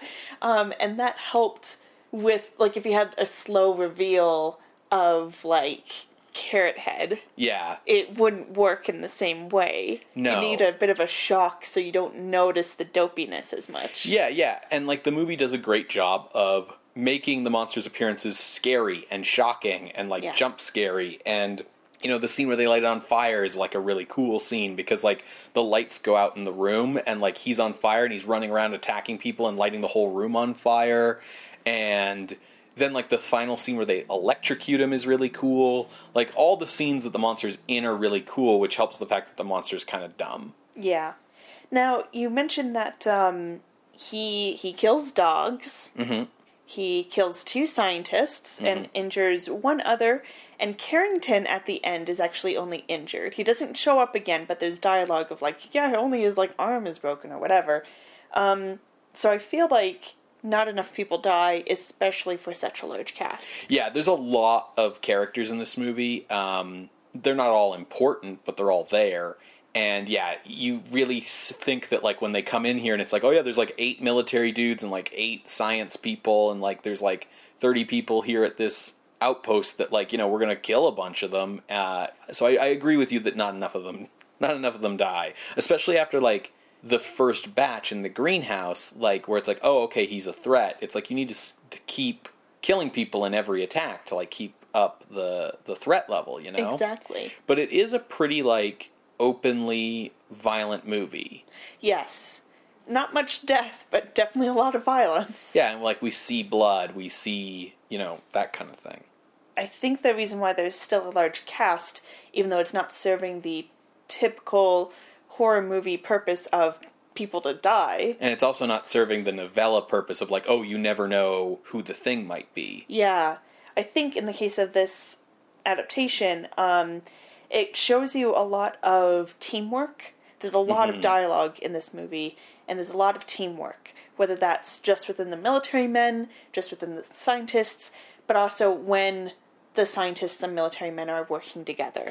Yeah, it's that very Hoxian thing of, like, these guys are all innate professionals, all working together, and the thing with having so many characters also means that you can have multiple flavors of military man and scientist. Like, absolutely, the captain's, the stock military man character, and Dr. Carrington's, like, the stock mad scientist character, but it's not such a black and white conflict because you can have a bunch of other military men and scientists showing you other versions. Yeah. Now, because they are working together, and except for Carrington, they are working together very effectively, they never really felt all that out of their own depth unless they were taken by surprise, like when the thing is right behind the door. Well, yeah, because they're all, like, good at what they do. Yeah, but I mean, like, even the surprise is countered because of the Geiger counter. Right. It's still the fact that they're up against a threat that you can't defeat by shooting it. Yeah. Which puts the military men, like, out of sorts for a while, and you need to get the scientists to come over to the side of, like, hey, we need to destroy this thing instead of study it. And even then, like, you have Carrington working from within to, like, sabotage those efforts. You have the fact that some of the scientists are on Carrington's side in terms of the, like, hey, let's grow more of these to study them, versus, like, some are more on the military side. So there's enough, like, internal conflict in the group that, like, victory isn't, like, assured. And the monster still remains threatening the entire way through. I think it would be easy to hand wave the conflict between Pat and Carrington as, like, military good, science bad. Yeah, that's certainly the, like, first reading of it. But I don't think that's quite what's going on. Obviously, there's some disillusionment going on with the idea of science and progress, especially because Carrington is explicitly a Nobel laureate and a lead scientist from the Bikini nuke tests. Yeah, and there's also just, like, Carrington has a lot of character elements that are just clearly designed to tell you he's the bad guy. Yeah, he has a Satan goatee. He has a Satan goatee. He wears, like, fucking, like, smoking jackets up here at, like, the North Pole. He has a very, if there's like... any time to wear a smoking jacket, it's when you're at the North Pole. He has a very, like, erudite, urbane kind of manner instead of, like, the, like, macho, tough guy kind of thing. He has a British accent. Yes. He, also, like, when everyone puts on their cold weather gear, he's got, like, a fur coat and a big fur hat. Like, he looks like Satan, yes. He also looks like Lenin. Like, exactly like Lenin. So there's a lot of stuff, like, being done to, like, you know, nudge you that, like, oh, this guy's the bad guy before he even starts to kind of turn that way. Yeah, but I think the fact that the film emphasizes everyone's professionalism to the point where they're, like, underlining almost attempts at realism. Like, when they show up to the crash site, there's dialogue of people saying, like, oh, it must have been at this velocity when it crashed or whatever, where it's simulating how scientists would actually analyze a site. And you see this kind of professionalism among the military people as well, with, like, the teamwork going on, and sharing of ideas. It seemed very reminiscent to me of what you see for military operations in movies like The Big Red One or even Ice Station Zebra. Yeah. You know, you see a bit of, like, the human side of the soldiers, but it's still, like, professionalism and emphasis on protocol, and that being almost a saving grace in a crisis situation. And you see, like, the ingenuity that comes out of these types of professional relationships, and the bridging of science and military, because that's how they come up with the idea to electrocute him. Yeah, it's not just the military guys. It's really, like, they have to build that system with the help of, like, there's a civilian electrical engineer who's one of the scientists, and, like, he's the one working with them. And, like, the whole idea of, like, using heat against the monster is, like, Nikki's idea, and she's with the scientists and is a civilian. So the science versus military theme, it's a really clear theme in the movie, but it's a little more ideologically complex than you might think at first glance. Yeah.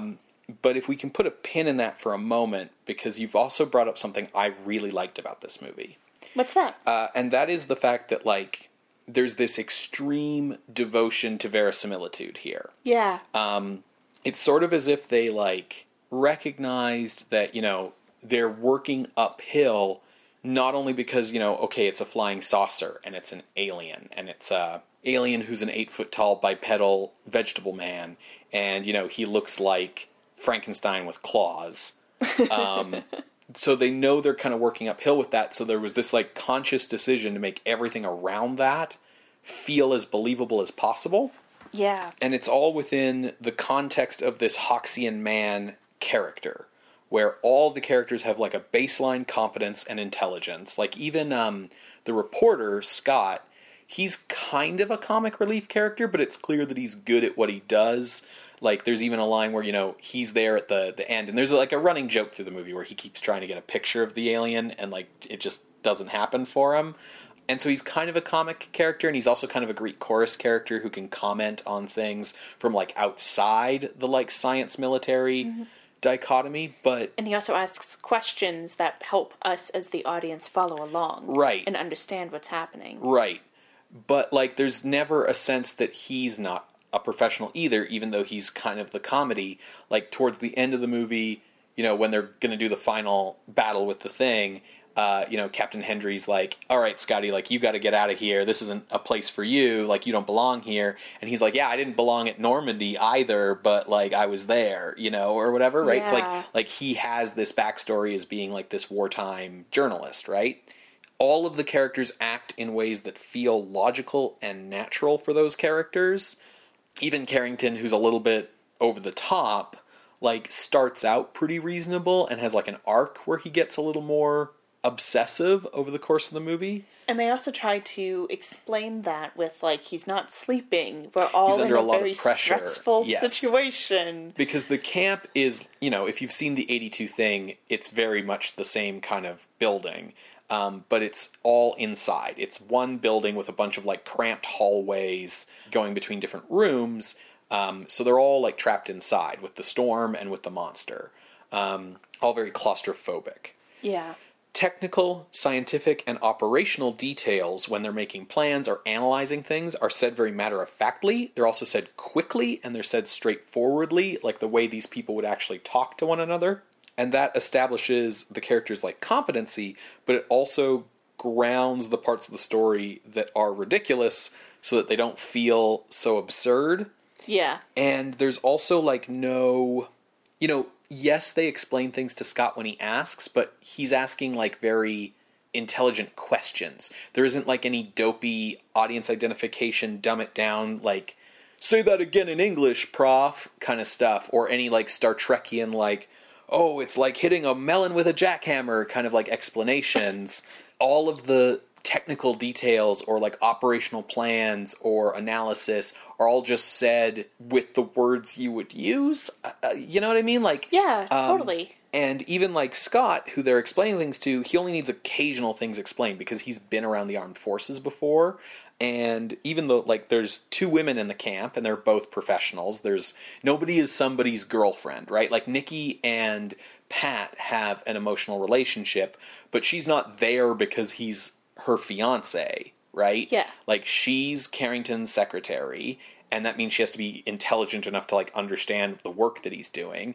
And then the other woman in the camp is their doctor, right? Yeah. And none of the women are like put in a damsel type of situation. No, not at all. Like, I guess you could argue that like everyone's kind of put in a Yes, damsel but situation, but no one's The monster, like, there's a moment when like it's in the scene where they set the monster on fire. And he comes into their, like, dorm room or whatever, and he's busted in, and it's before they've actually gotten him on fire, and, like, Nikki's up against the wall screaming, and there isn't a moment where the monster then picks her up in his arms and takes her off somewhere for no fucking reason, right? Yeah, like, yeah. The women are as smart as everyone else. Basically, I guess what I'm trying to say that I liked about this movie is the characters are depicted as being adults, Yes. and the audience are treated as adults as well.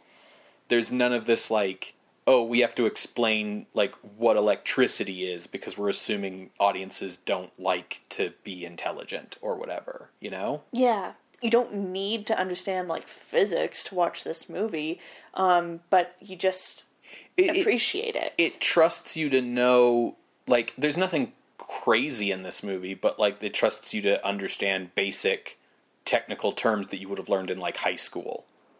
I think the music is heckin' great. Theremin galore. Yeah. But not overused.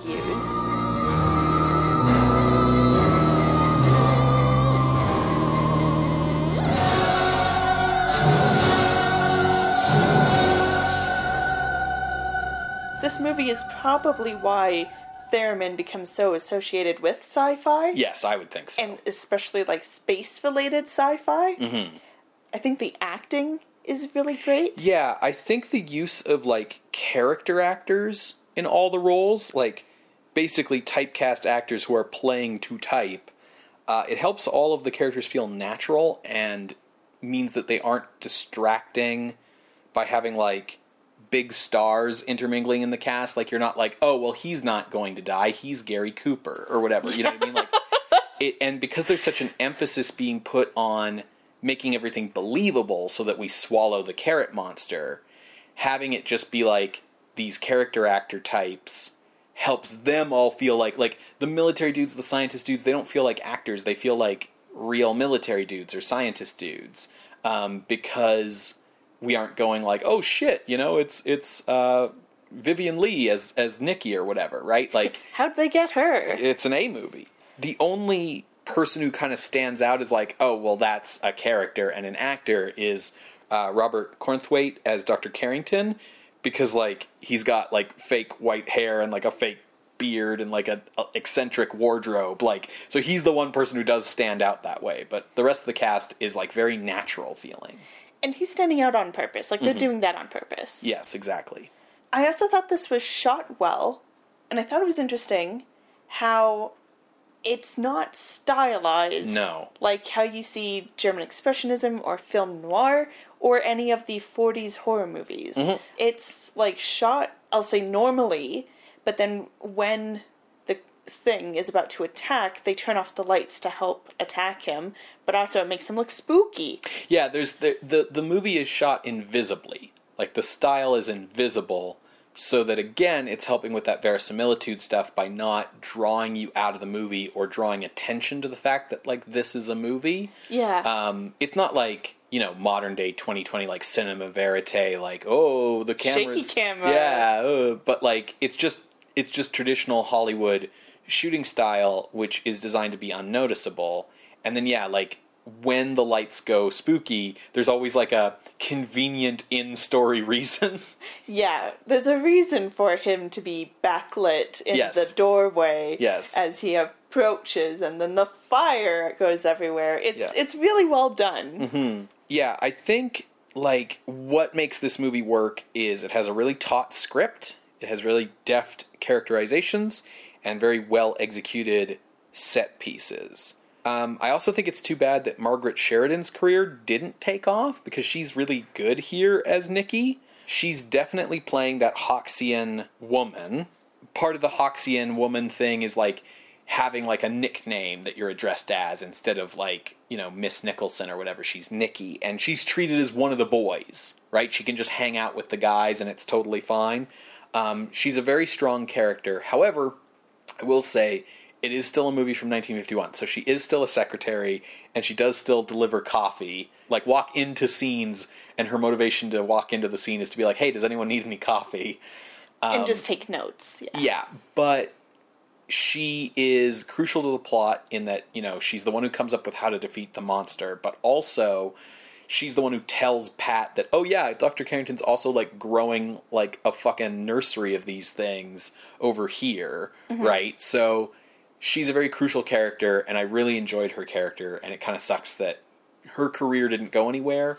Hawks blamed that on, like, oh, well, she had kids, and it ruined her, or something. Which I is don't like, know. thanks, Joss Whedon. No. Yeah. But I think the real reason is that the Hoxian woman character kind of fell out of favor in the 1950s in favor of, like, less aggressive or assertive female characters, and in favor of more, like, passive submissive women who were domestic instead of driven. Like, this is the era when Lois Lane stops looking for news stories and starts trying to come up with schemes to trick Superman into marrying her, right? Yeah, and it's, I think, because, not that I'm saying that there was a big conspiracy, but with all the men returning from the war, we really need to emphasize, like, no, men work, women don't have to work. Yeah, so we you need... don't need to be assertive, so go back into the home, be passive. Yeah, we have a huge workforce coming back. We need them to have jobs, so we need to get women out of the jobs they assumed in the war, which means we need to promote the idea of women going and being in the home and being mothers and being homemakers, so that that economic gap exists for these returning soldiers, right? Which, I mean, being a mom, being a caretaker, those are valuable jobs. Yes. And that's great, but it shouldn't be someone's only vocation. Sure. There's a lot of talk about the Cold War themes in this movie whenever you, like, do any reading on it. I think they're there, but I don't think they're as prominent as the military versus science themes.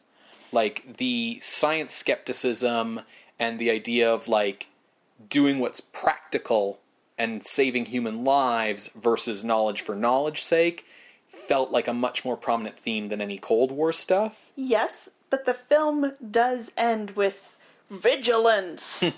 Yes. Like, strength in protocol and professionalism is great, and our ingenuity will save us. We will persevere, but until then, look to the skies and be aware. Yeah, fund NORAD.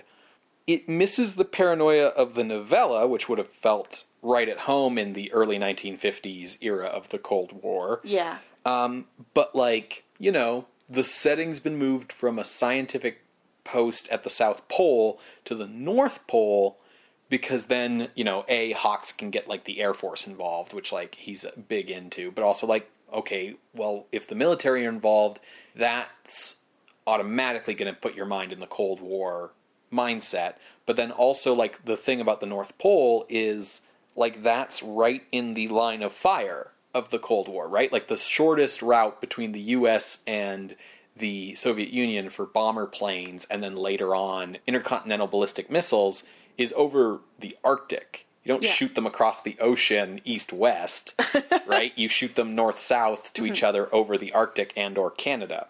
Carrington looks like Lenin, but he also represents that, like, tendency of Western intellectuals at this period to have sort of naive pro-Soviet leanings, where, you know, you saw a lot of instances of, like, Western scientists or philosophers or artists or writers who were like, oh yeah, like, communism, like, that's totally the way to go, and, like, the Soviet Union knows exactly what it's doing. And, like, I don't know if we covered this so much in the context setting, but, like, one of the things about the whole Iron Curtain metaphor was, like, information did not get in or out of the Soviet bloc and the, like, Western bloc to each other unless it was information they wanted the other side to have, right? So what there's a lot of stories of is, like, Western intellectuals who defected to the glorious paradise of the Soviet Union, only to realize that actually everything over there was terrible. And that sort of reflected in Carrington here, who's just, like, convinced that, like, science and diplomacy and, like, knowledge are going to save the day, but no, the thing gonna kill you. Thing gonna kill you. Yeah, I think that's also why I appreciated that there were so many scientists, because as you said, we could see different degrees of science going on. There's good scientists and bad scientists. Just like there are good and bad military men. Yeah, and, you know, the day is ultimately saved by them cooperating. And another interesting thing for, like, the ideology of this movie, because I think it's very easy to label this movie as kind of like a right-wing kind of movie. Yeah. Is the reporter, Scotty, is portrayed as a sympathetic character. As you said earlier, he's kind of our audience identification figure, even though he is constantly complaining about the U.S. Air Force's gag order on him, where for the entire movie, like, it's like, oh my god, a flying saucer, I need to file a story. Nope, you can't. It's secret. We're not letting it out. Oh my god, an alien, let me file a story. Nope, not until I get orders from the brass saying that you can. You know, oh shit, we're under attack. I really need to fire a story. Nope, not right now. Like, he's constantly complaining about the fact that he can't get the word out, even going so far as to suggest that the military is stepping on his constitutional rights. Yeah. And, like, I think it's not said as a joke. No, and I think also it's easy to forget here in 2020 where, like, that idea is, well, of course they are. Like, of course the military is stepping on your constitutional rights, right? But this is 1951. Vietnam hasn't happened yet. The Korean War hasn't happened. We just won World War II. We're the good guys. The military saved the world. And they are here to defend our constitutional rights. That's their job. So to have a character who's suggesting, like, hey, the military is doing a cover-up, and, like, that's bad, and, like, you can't gag the press and all this stuff, that's a little bit more ideologically complex for a movie that, like, is a, you know, anti-Soviet, pro-military kind of seeming movie than I think people give the 1950s credit for. Yeah. I think people look back on the 50s as being, like, a very black and white time. Well, I mean, the movie was black and white, Ben. Yes. But, like, you know, we can see even here with, like, a guy like Howard Hawks, who was, like, very pro-military, an awareness of, like, right, but, like, they shouldn't be the guys solely in charge of everything, you know? Yeah. The sort of irony of the science versus military theme is that, like, the primary reason in the 1950s people were skeptical of science and, like, had fear of science is the atomic bomb, right? Which is, like, who funded the bomb? Yes. The military. Yes, and it was... the government, but the military. Yes, and also, like, the only time nuclear weapons have ever been used, it was by the U.S. military, right?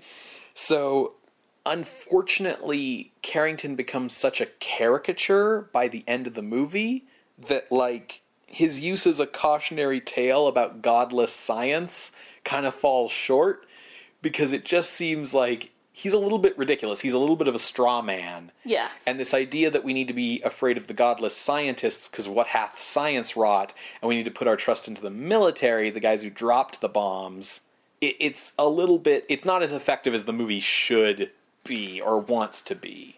That is quite a complex thing to go into for a science fiction horror movie that is like an hour and a half, though. Sure, but they're... Like, they cover a lot of ground, but I feel like that's almost next level. Yeah, but they are, like, intentionally invoking these things, right? Like, Yeah. you're not supposed to like Carrington because he was at the atomic tests, you know? And so we're supposed to like these army dudes instead. Yeah. Like, it's there. It's right there. For sure. For sure. Just to give the movie a few more bits of compliments. Because I, you know, the makeup's bad.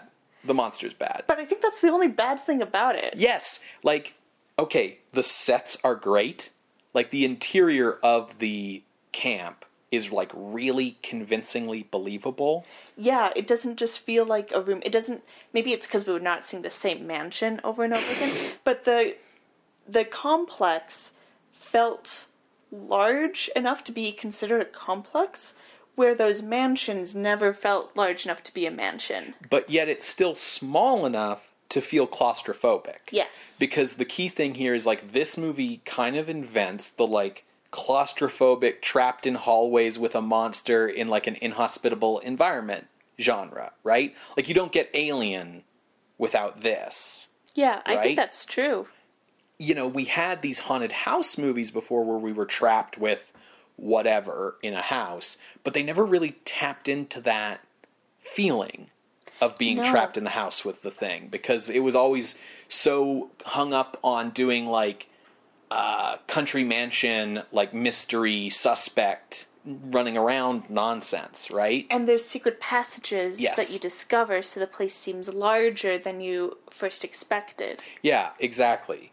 That's just the interiors. The exteriors are also very convincing, given that they didn't go to Alaska and all that snow is fake, and that big, like, horizon line of ice as far as the eye can see is a fucking backdrop painting. Like, It's pretty well really, done. It's really convincing. Yeah. Like, you totally buy into the idea that they're there at the North Pole. It never really feels like a Star Trek planet where it's all very fake.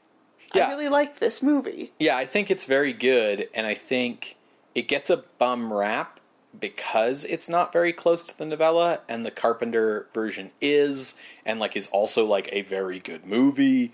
And I think that retroactively has kind of, like, sort of cast a shadow on this version, especially, like, if you haven't seen it and you hear, like, oh yeah, it's like The Thing, but they replaced it, all the shape-shifting stuff, with, you know, he's a big carrot monster. Like, that's pretty easy to see why you would look at that and be like, oh, okay, so it sucks then, is what you mean.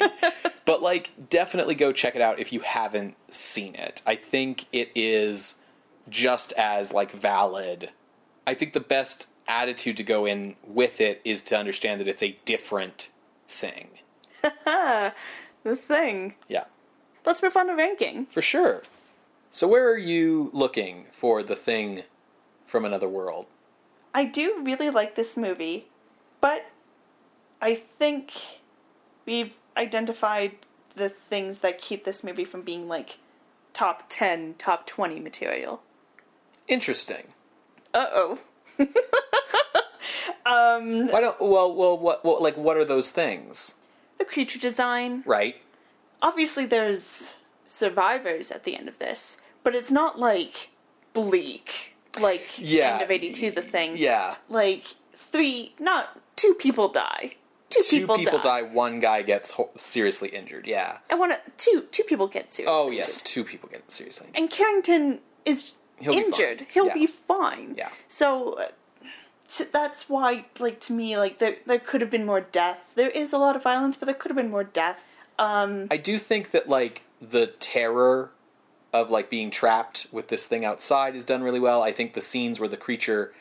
If there's something I can give this movie credit for, on top of everything else, I guess, that I already have, it's that, like, when the monster attacks, it's scary.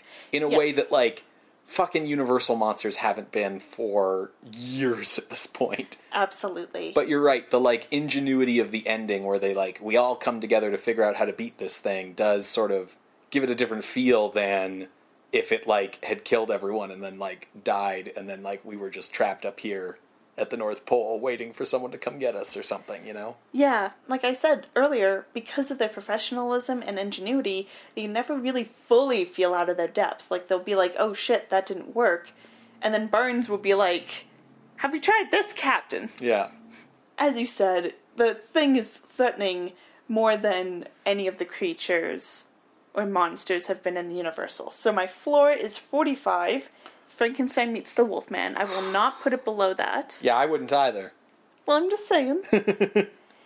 And then working my way up, I couldn't get past things like The Seventh Victim, The Uninvited, even The Queen of Spades. This is all in around number 30.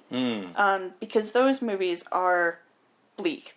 I ended up putting my ceiling right in around 34, The Man Who Changed His Mind, which was another kind of fun science fiction-y inspired story of, like, brain transplants. I think The Thing from Another World can go above that. I could even be talked into going a little bit higher, but that was kind of my range, 34 to 45. Okay, I'm looking higher than you, but I'm not looking in the top 10. Okay. I totally get all of what you're saying for why it should be a little lower, but the thing I noticed watching this was how much you yelped and, like, jumped and reacted during this movie. Whereas, like, a lot of these older films, you know, we appreciate them intellectually, or they maybe, like, give us a little shudder, like, ooh, you know? But, like, you were full on, like, as the shadow of the thing is, like, approaching the guy when he's not looking, you were full on, like, grasping my hand, being like, Ben, he's gonna get the guy, ah! I was really enjoying the movie. Yes. Because not only is it, like, a bit of a new thing with the science fiction It just stuff. feels fucking different than the last 10 years worth of movies. Yeah, and so it put all of the, for lack of a better word, traditional horror tropes in new light. Mm-hmm. So it was refreshing. Mm-hmm. Yeah, absolutely. And I think there's something to be said for the fact that it got a visceral reaction from you. And the other thing is it's just a very well-made movie. And That's sometimes there's a push-pull on the list, because it's a list of the best horror movies of all time, right?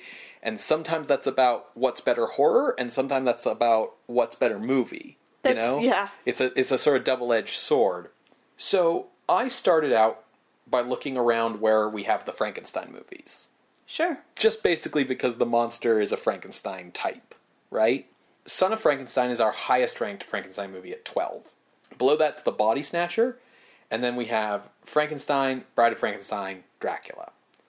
So below Dracula is Murders in the Zoo, which has some shit in it, but also has, like, a lot of really tiresome ass fucking comic relief. There isn't really comic relief in The Thing from Another World. Like, the comic relief is that all the characters are, like, fast-talking, witty, banter type people, not so much, like, slapsticky, like, golly gee, like, Garsh Scoob, I'm so scary kind of people. Now you say that, but Scotty has a catchphrase, which is, Holy cats! Which is amazing. I'm going to be adopting that into my regular conversations.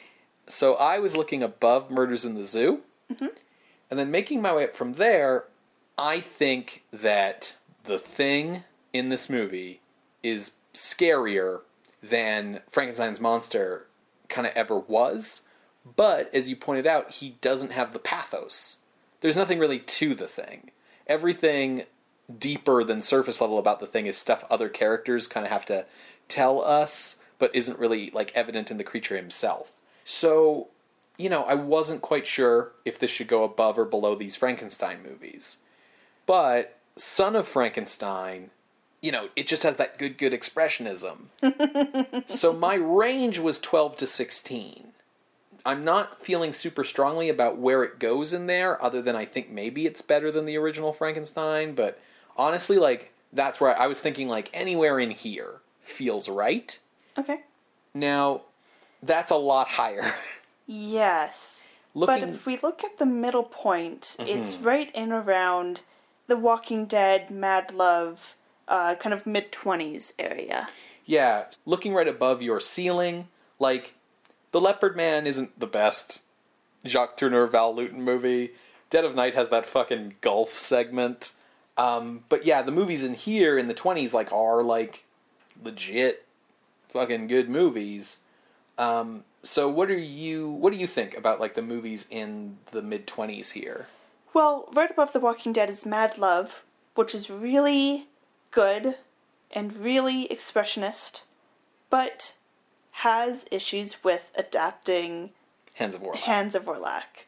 Yeah, because it adds a whole nother level of complexity onto an already needlessly complex plot. Yeah, and has the love triangle thing. So I'd be willing to consider above Mad Love. Karuta Ichipeji was a Page of Madness, right? Yeah. It's creepy, but it's also kind of like a chopped up weirdo art movie. like it's creepy, but it's also like, okay, what was going on? I think right above there you have stuff like Nosferatu and Cabinet of Dr. Caligari, and the strength of those two movies is like icon value, right? Like it's that, like, Count Orlok on the ship is like such an iconic image, right? What's striking you here? I will say that I will not put The Thing from Another World above The Wolfman. Why is that? Well, I know you don't like the Wolfman's design. He looks too much like a boar. And we agree that the character design of The Thing is also bad. They both have like a wear a black button-up shirt and black trousers kind of like fashion and we'll just sense. do up your face. Yeah. I think the Wolfman, because it's starting from scratch, it shows a lot of ingenuity on that end. In terms of like story and like horror and like characters and stuff, like what do you think about Wolfman versus this? I like the horror of the Wolfman more than the horror of the 51 Thing, because the fear is like a bit of that Jekyll and Hyde, but also that like you can't control it. The guilt that comes from that. Poor Larry Talbot, like just drench me in pathos. Yeah. You know? Whereas The Thing, you don't have that, and you feel very secure, like, we'll figure this out, we can do this. Yeah, we have to keep watching the skies, but, like, so long as, you know, our military and our civilians are, like, in sort of, like, lockstep with one another, we're gonna be fine. Yeah. You know? Yeah, okay. I think I'm cool with this idea. Above The Return of the Vampire, and below The Wolfman. Okay, I'm willing to go for that. So coming in at the new number 20 on the list is The Thing from Another World from 1951, directed by Christian Nyby. And a little bit of Howard Hawks in there too. If you would like to see this list, you can go to our website, screamscenepodcast.tumblr.com. There you can find links to the other episodes we've mentioned today, as well as our appeals box. If you would like to contest this or any other ranking, you can submit an appeal through our Ask box on Tumblr. You can email us directly at screamscenepodcast@gmail.com, or you can rant at us, or with us, on Twitter @_screamscene. Scream Scene updates every Wednesday on SoundCloud, Apple Podcasts, Google Play, and Spotify. Subscribe to the show through our RSS feed to listen to us on the podcast app of your choice. And if you can, leave a rating or a review for the show on your app. It really helps the show out, and we just like seeing how much you guys like the show. You can also help us out by telling a friend about us. We're all trapped inside until the situation improves. If someone you know needs something to listen to while they're doing the dishes for the third time that day somehow, tell them about Scream Scene. And, you know, it also has the added benefit of introducing you to new movies to also spend your time watching. Or you can head over to patreon.com/screamscenepodcast, where you can become a patron of the show for as little as $1 a month. Obviously, like, a lot of people are experiencing a lot of hard times. I believe the unemployment rate in the U.S. just exceeded the Great Depression. today. Well, So, if you're already a patron and you need to, like, lower down what level you're at, or if you're not a patron yet, but, like, you just can't afford to right now, that's totally understandable. But those of you who are able to contribute and join on, we really, really appreciate that. So that's patreon.com/Scream Scene Podcast. what are we watching next week, Ben? Well, next week, Sarah, it's written and directed by Kurt Siodmak. Oh, dope. I think this is the first time he's directed on the show. Yeah. It's starring Lon Chaney Jr. and Perry Mason himself. Oh my God. Raymond Burr.